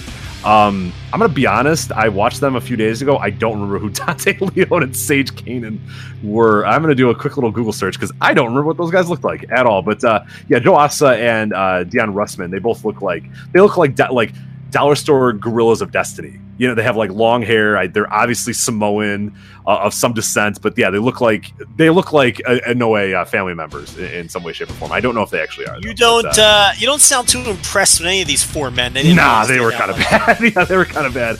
I'm looking. Just wondering if there was some potential here. You see anything, or I wasn't looking. Nah, you could probably. All right, so I think probably move on. Yeah, there was nothing there to get to look at. All right, so then we get some good matches here. AEW Heritage #1 contendership 3-way match. You have DJZ, Myron Reed, and Trey Miguel. This is, of course, you hear those 3 names and you go, oh my God, this is madness. And it was. They were diving all over the place, jumping all over the place, doing crazy stuff, jumping into the crowd. It's just a really fun match. DJZ picks up the win. But yeah, really, really good. It's probably, I want to say my favorite match of the night. There's one coming up in a little bit, but definitely right up there. Probably my number 2 match of the night. That was followed by a match that wasn't as good. It was Quinn McKay defeating Alley Cat. And Joe, I know you've seen Alley Cat before. I hate to do it, but she's so bad. She's horrendous. I know you've buried her in the past. Yeah. She is so bad. The nurse is my barometer. You know what I mean? Because she doesn't watch this stuff. She's not a nerd like me. That match was over, and she goes, that girl kind of sucks. And I went, yeah, she does. And she always asked me if does she always suck, or is this because it might, there's an off night that she might have or whatever, but she's always the barometer of hey, that wasn't any good. Is she usually bad? And I was like, she's usually not great. And it was yeah, she's not very good. So yeah, that's Alley Cat is not great at all. So yeah. AEW Heritage title match, you have Trevor Lee defeating Rich Swann. This is a really hot match. Trevor Lee cut some promos at the beginning that were really good, just talking about, putting down the crowd and talking about he does the wrestling rules gimmick in AEW where, he wants, no DQs and all this sort of stuff where, or disqualifications are can be called, and rope breaks and all that sort of stuff, because AEW is kind of no rope break, no DQ, none of that stuff. So kind of cool to see him cut that promo, and the crowd was hot for it. And Rich Swann is great at getting the crowd hyped up as well. He was doing his dance to, Lionel Richie for about 10 minutes before the match started, which got everybody going nuts. And yeah, it was molten heat for Trevor Lee, and then huge positive reactions for Rich Swann. So this was maybe not better than that Heritage title match, but or the Heritage #1 contendership, but right up there too. And the crowd heat was off the charts for it, and Trevor Lee gets the win. I forget he did it by some nefarious means, but I'm blanking on what it was now. I saw a lot of wrestling this weekend, which I'll get to in a sec. Now for my match of the night, Lucha Brothers, Penta and Phoenix versus the Rascals, which is Desmond Xavier and Zachary Wentz. Awesome match. Those 4 guys. You read off those names, you go, oh my God, that had to be great. It was really, really good stuff from both of those guys. So definitely, if you get a chance, check that match out from the show. Really good and molten hot crowd as well for that, and guys diving all over the place, chops, and just exactly what you would expect from all those 4 names. So really, really good stuff. So it delivered to the expectations. Give me the stars, Rich. Give me stars. The stars for that one, let me give it a 4 for that one. I'll give it a 4 for the Lucha Brothers. The Heritage #1 contenders match, I'll probably do a 3.5 for that one. So it was definitely a step below, but still pretty solid. But yeah, I'd go 4 for the Lucha Brothers Rascals. Then you had MJF versus Mance Warner. Mance Warner, as you pronounce it there. MJF, Mance Warner.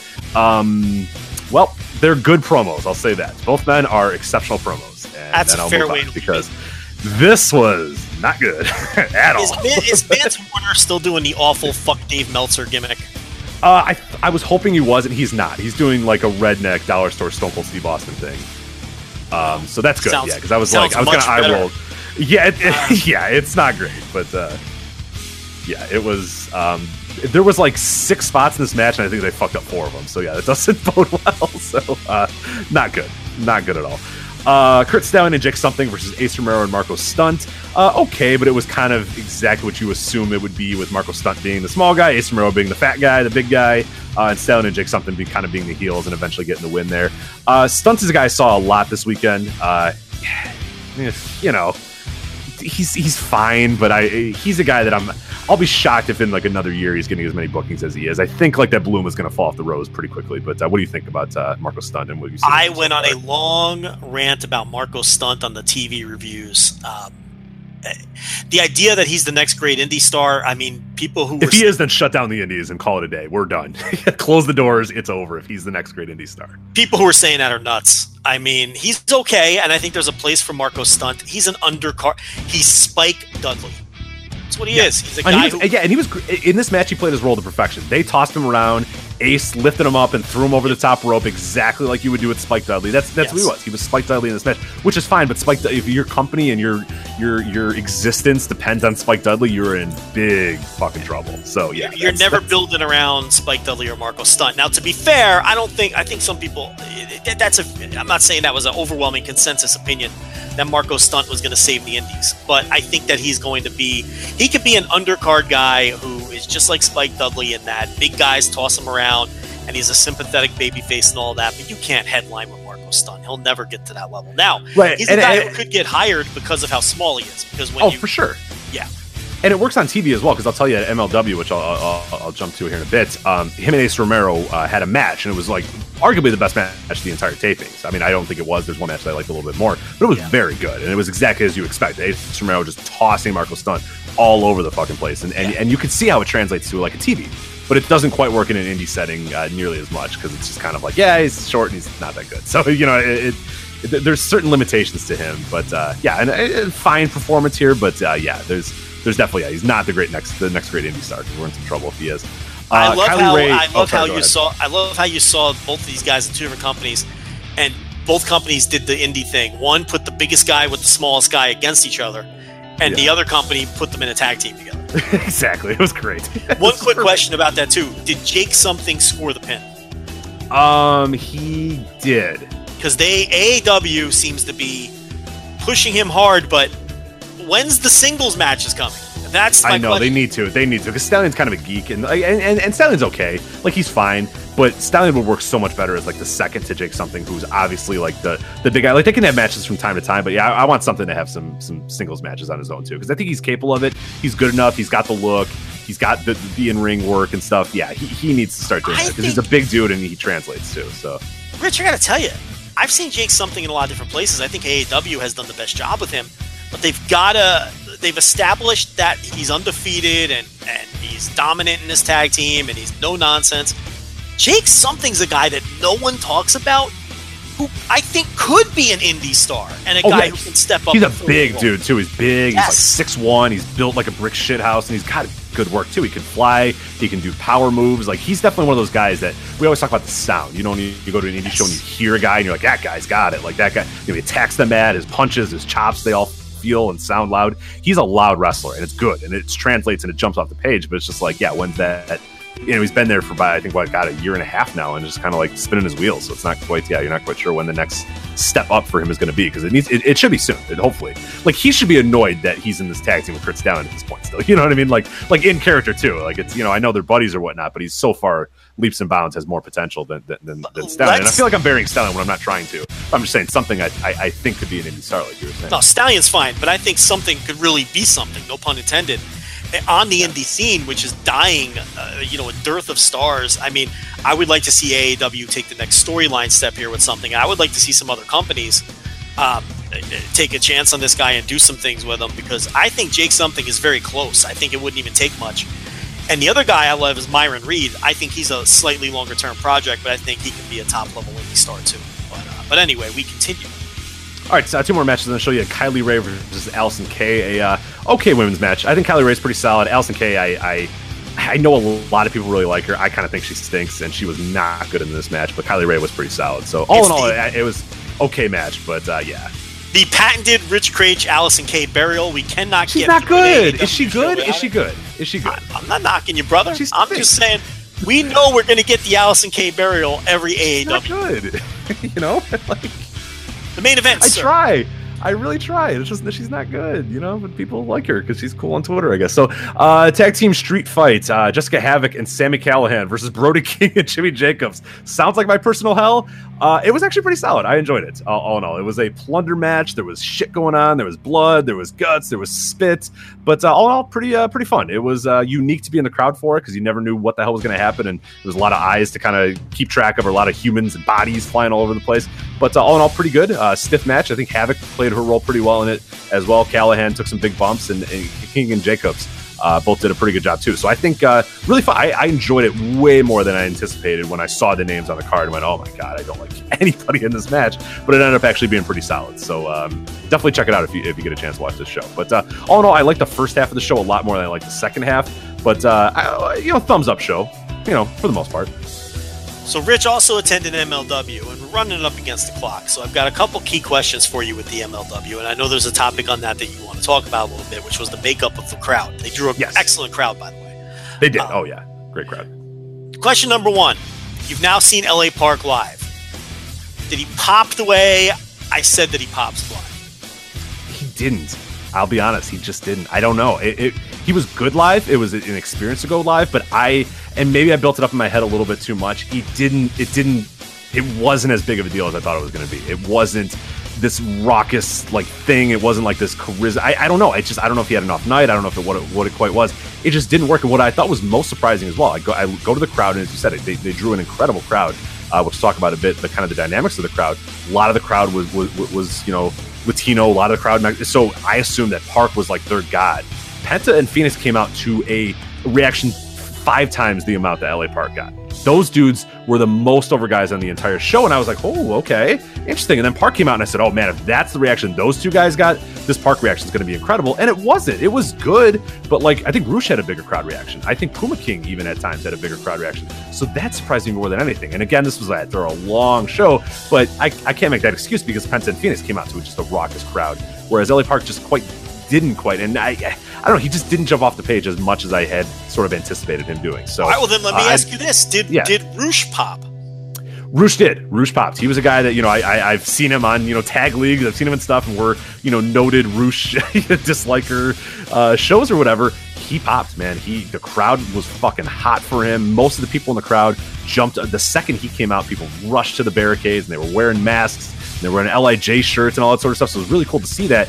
And man, everything that he did, he was a god. He didn't have to do anything in that match, and people were reacting to it. But he ended up actually doing some pretty fun stuff throughout it. So no, he definitely popped in, and I came away much more impressed with Roosh than I had ever come in prior. So that was kind of interesting. That Park sort of, I didn't quite get that same feeling with him, but Roosh, I got it. I was like, oh, this is why this guy's a megastar. Oh, this is why so many people love him. So he definitely jumped off the page for me. All right, so there you have Roosh's charisma just popped. He came off like a megastar. LA Park for Rich did not. So interesting there. I've never seen Roosh live, so I can't comment on that one. LA Park, to me, the time I saw him, looked like the biggest fucking deal in the world. Interesting that different perspectives, different shows. Now, number two. See how it translates on the TV when it comes out. See if you have the same sort of feeling. I've seen him on MLW TV, and I told you, it's like he ate Pentagon's charisma like a larger sun and a smaller sun on TV. Now, you're saying it was the opposite live, where Pentagon was the star and LA Park didn't quite feel the same to you.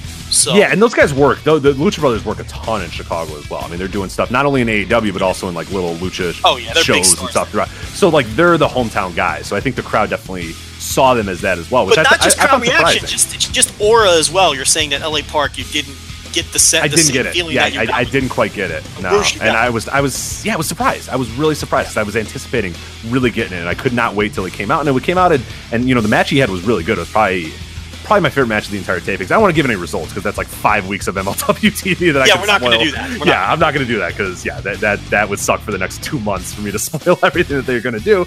But no, they had what probably maybe my second favorite match of the entire tapings, but really, really good stuff from those guys. So it was a weekend to watch Phoenix as well. I was realizing as I watched, and we'll talk about it here in a bit as well, the Omega Phoenix match that he had in NEW in between these two matches that I saw. And I was like, this fucking guy, I saw him have a great match in Chicago, fly to fucking Poughkeepsie, New York, have a great match, and then come back to fucking Chicago and have a great match. Like, what a monster Phoenix has been this year. I mean, he does not get enough credit. Phoenix and Pentagon get enough credit for how well they're doing all across the entire country and the world, and just working a ton of different promotions too. But really good stuff from them on this taping.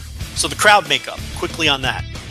Yeah, so it was interesting. So of course, if you've noticed and we talked about it last week when I was kind of previewing the show a little bit, very heavy in Lucha influence. You have Puma King, you have Roosh, you have LA Park, you have the Lucha Brothers kind of in the main event. Even a guy like Sammy Guevara as well that people knew from AAA and whatnot. The crowd dynamics were very strange. So I walk in and it was definitely your normal kind of Chicago indie crowd. There was a few of the guys that I recognize all over the place and those sort of dudes and whatnot. And then as the crowd started kind of filing in, the bleachers started filling up and filling up and filling up and filling up. And I realized, oh shit, they weren't lying about this thing is sold out. It was sold out. There wasn't a seat to be had in this entire arena. As it sort of filled out, the makeup was definitely like 60-40, maybe even 70-30 of like Latino families, like women, children, entire families there, which was unique because you don't get that at a normal, AEW show, isn't that? You're going to get a few families here and there, but for the most part, it's what I said, the Chicago area indie fans or whatever, the people that I kind of see at every single show. So that made an interesting dynamic. And as the show went on, Roosh came out and you heard them. They were very vocal in that. The interesting thing about it is your indie fans were very into just about everything. Your indie fans, they were into just about everybody. They were into Roosh just as much as they were into PCO and Brody King or whatever. But the families, the ones that came, the 70 or 60 whatever percent, they didn't know any of the local indie guys. They didn't give a shit about PCO. They did not care about Brody King. They didn't give a shit about a low-key Shane Strickland. That low-key Shane Strickland match you'll get to on the tapings, crickets. They didn't care about those. Then Lucha Brothers comes out and they're going nuts. Puma King has a match with MJF. They go nuts. The Lucha Brothers they go nuts. Like LA Park, even his son, they go nuts for. So it was a very interesting crowd dynamic. And what I found kind of interesting about it is we were all kind of talking about it there in the press row as well. It's like, geez, this is strange that I get it why it's that way. These crowds came for the Lucha guys. They didn't come to watch, the American Indies.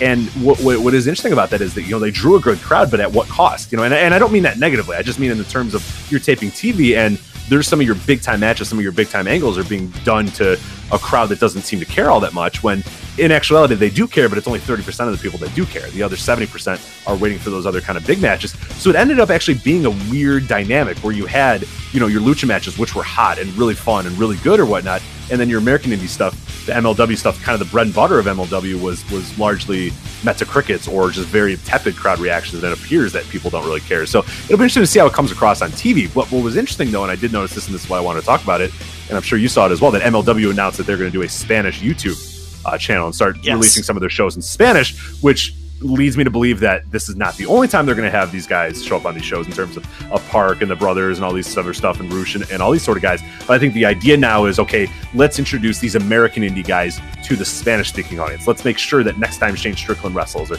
next time Loki's there, or next time PCO's on it, or Brody King or whatever, that these fans know who these guys are, because they came into the show not having a fucking clue who these guys were, and I don't blame them for not having a clue, and it hurt the show in a lot of ways, because you'll notice, I think it'll come across on TV as well, they're just not crowd reactions for some of the biggest stuff that MLW is trying to do. So that was kind of interesting dynamic there. Yeah, so good job out of MLW, booking the luchadors, going to heavy Latino markets and drawing. I mean, they drew a monster crowd. And yeah, rolling out the YouTube show. And also re-signing Phoenix and Pentagon Jr. for, presumably at least another year. And these are all good moves. And MLW's making moves. And look, they've got, the rumored money backers that help with that, where they could afford to bring these guys in. And you've got Conan as a liaison, that he knows a lot of these guys and is tight with them. He can help out with that stuff. But, however you're getting it done, you're getting it done. But 5 weeks of MLW coming up. I'd like to try to get you on one of these TV reviews to talk about, maybe just bring you on for the MLW segment to get sort of a live perspective. So maybe we'll try to get that done at some point. So we've got only a couple minutes, and then we got a couple quick hitters. You watched Omega versus Phoenix from Poughkeepsie, New York. By the way, $100,000 gate for new. Largest gate in the history of the Mid-Hudson Civic Center. That's impressive. Okay, so yeah. More feathers in the cap of Kenny Omega and Phoenix. You just talked about the great year Phoenix is having. Kenny Omega does it again. I mean, it's so. I think a lot of people are going to be disappointed when Kenny Omega cleans up on a lot of awards this year, and they'll all be well earned. But as far as the match goes, accurate star raters Dave Meltzer gave it 4 3/4. Says he saw a handheld fan cam, so it may even be better than that when he watches the match proper.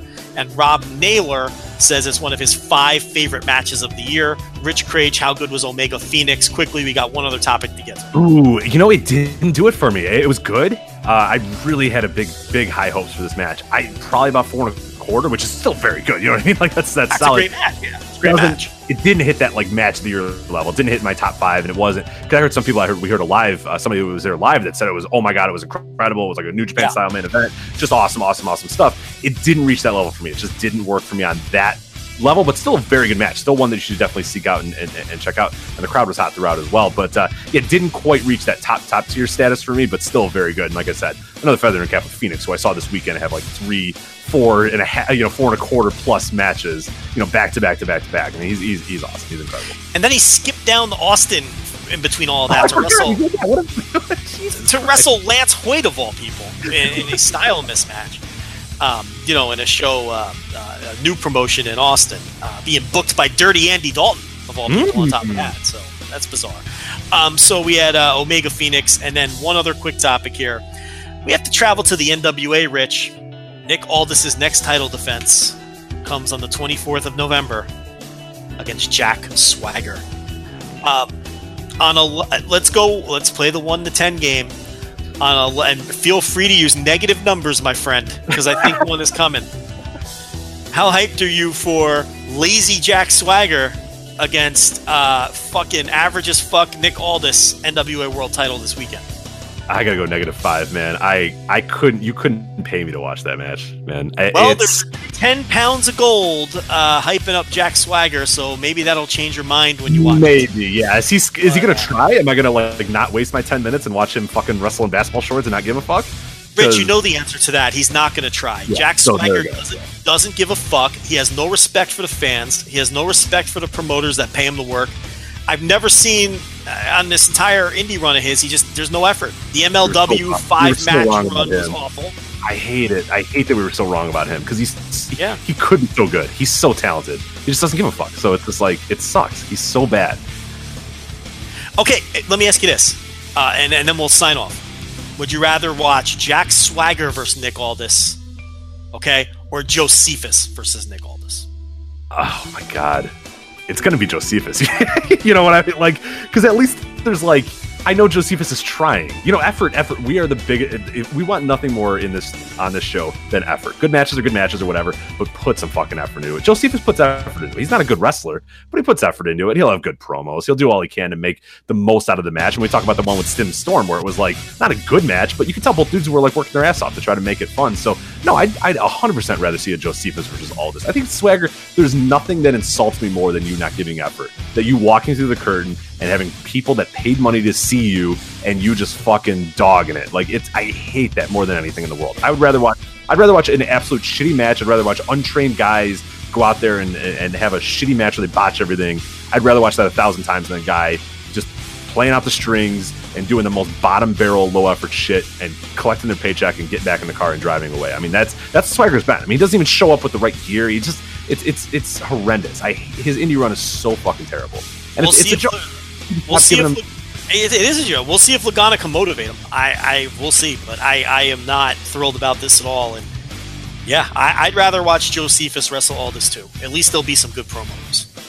So that's all we got for bouncing around the indies. We have bounced all around the indies, Rich. Efficiently bounced. Yeah, that's pretty good for this show. So yeah, let's sign off here. So of course, voicewrestling.com, voicewrestling.com/forums. We have reinvigorated our forums a little bit, some a little more topics going up there, a little bit more traffic. So definitely want to check that out. If you're not already a member, make sure you get on there. If you are a member or you've been a member in the past, come back in. I think you'll enjoy what you see. So voiceswrestling.com/forums. Also follow us on Twitter at Voices Wrestling. We mentioned our sponsor today, ZipRecruiter, ZipRecruiter.com/VOW to try it for free. And last but not least, as the holidays quickly approach, voiceswrestling.com/Amazon. Make sure you bookmark that. Anytime you use it, we get a small percentage back of any Amazon purchase you make. So why not? You're going to order from Amazon anyway. You know you're going to do it this holiday season. Just use voicewrestling.com/Amazon. It gives us a small percentage back. Nothing changes in your shopping experience. So definitely good stuff there. And yeah, I think that's about it. Voice Wrestling Podcast Network, some great stuff up there. I was on Wrestling Omakase, breaking down every single year of WCW from 1994 to 2000. So you definitely want to check that out. Pretty good stuff there. I know Music of the Mad had a great episode this week talking about territorial music. So really cool stuff going on there. Super J-Cast every single week doing great stuff. Shake Them Ropes. The entire podcast network. Make sure you're subscribing and rating and reviewing that. And yeah, I think we are done. So for Joe Lanza, I'm Rich Craich. We'll see you next time on the Voice Wrestling Flagship Podcast. Take care.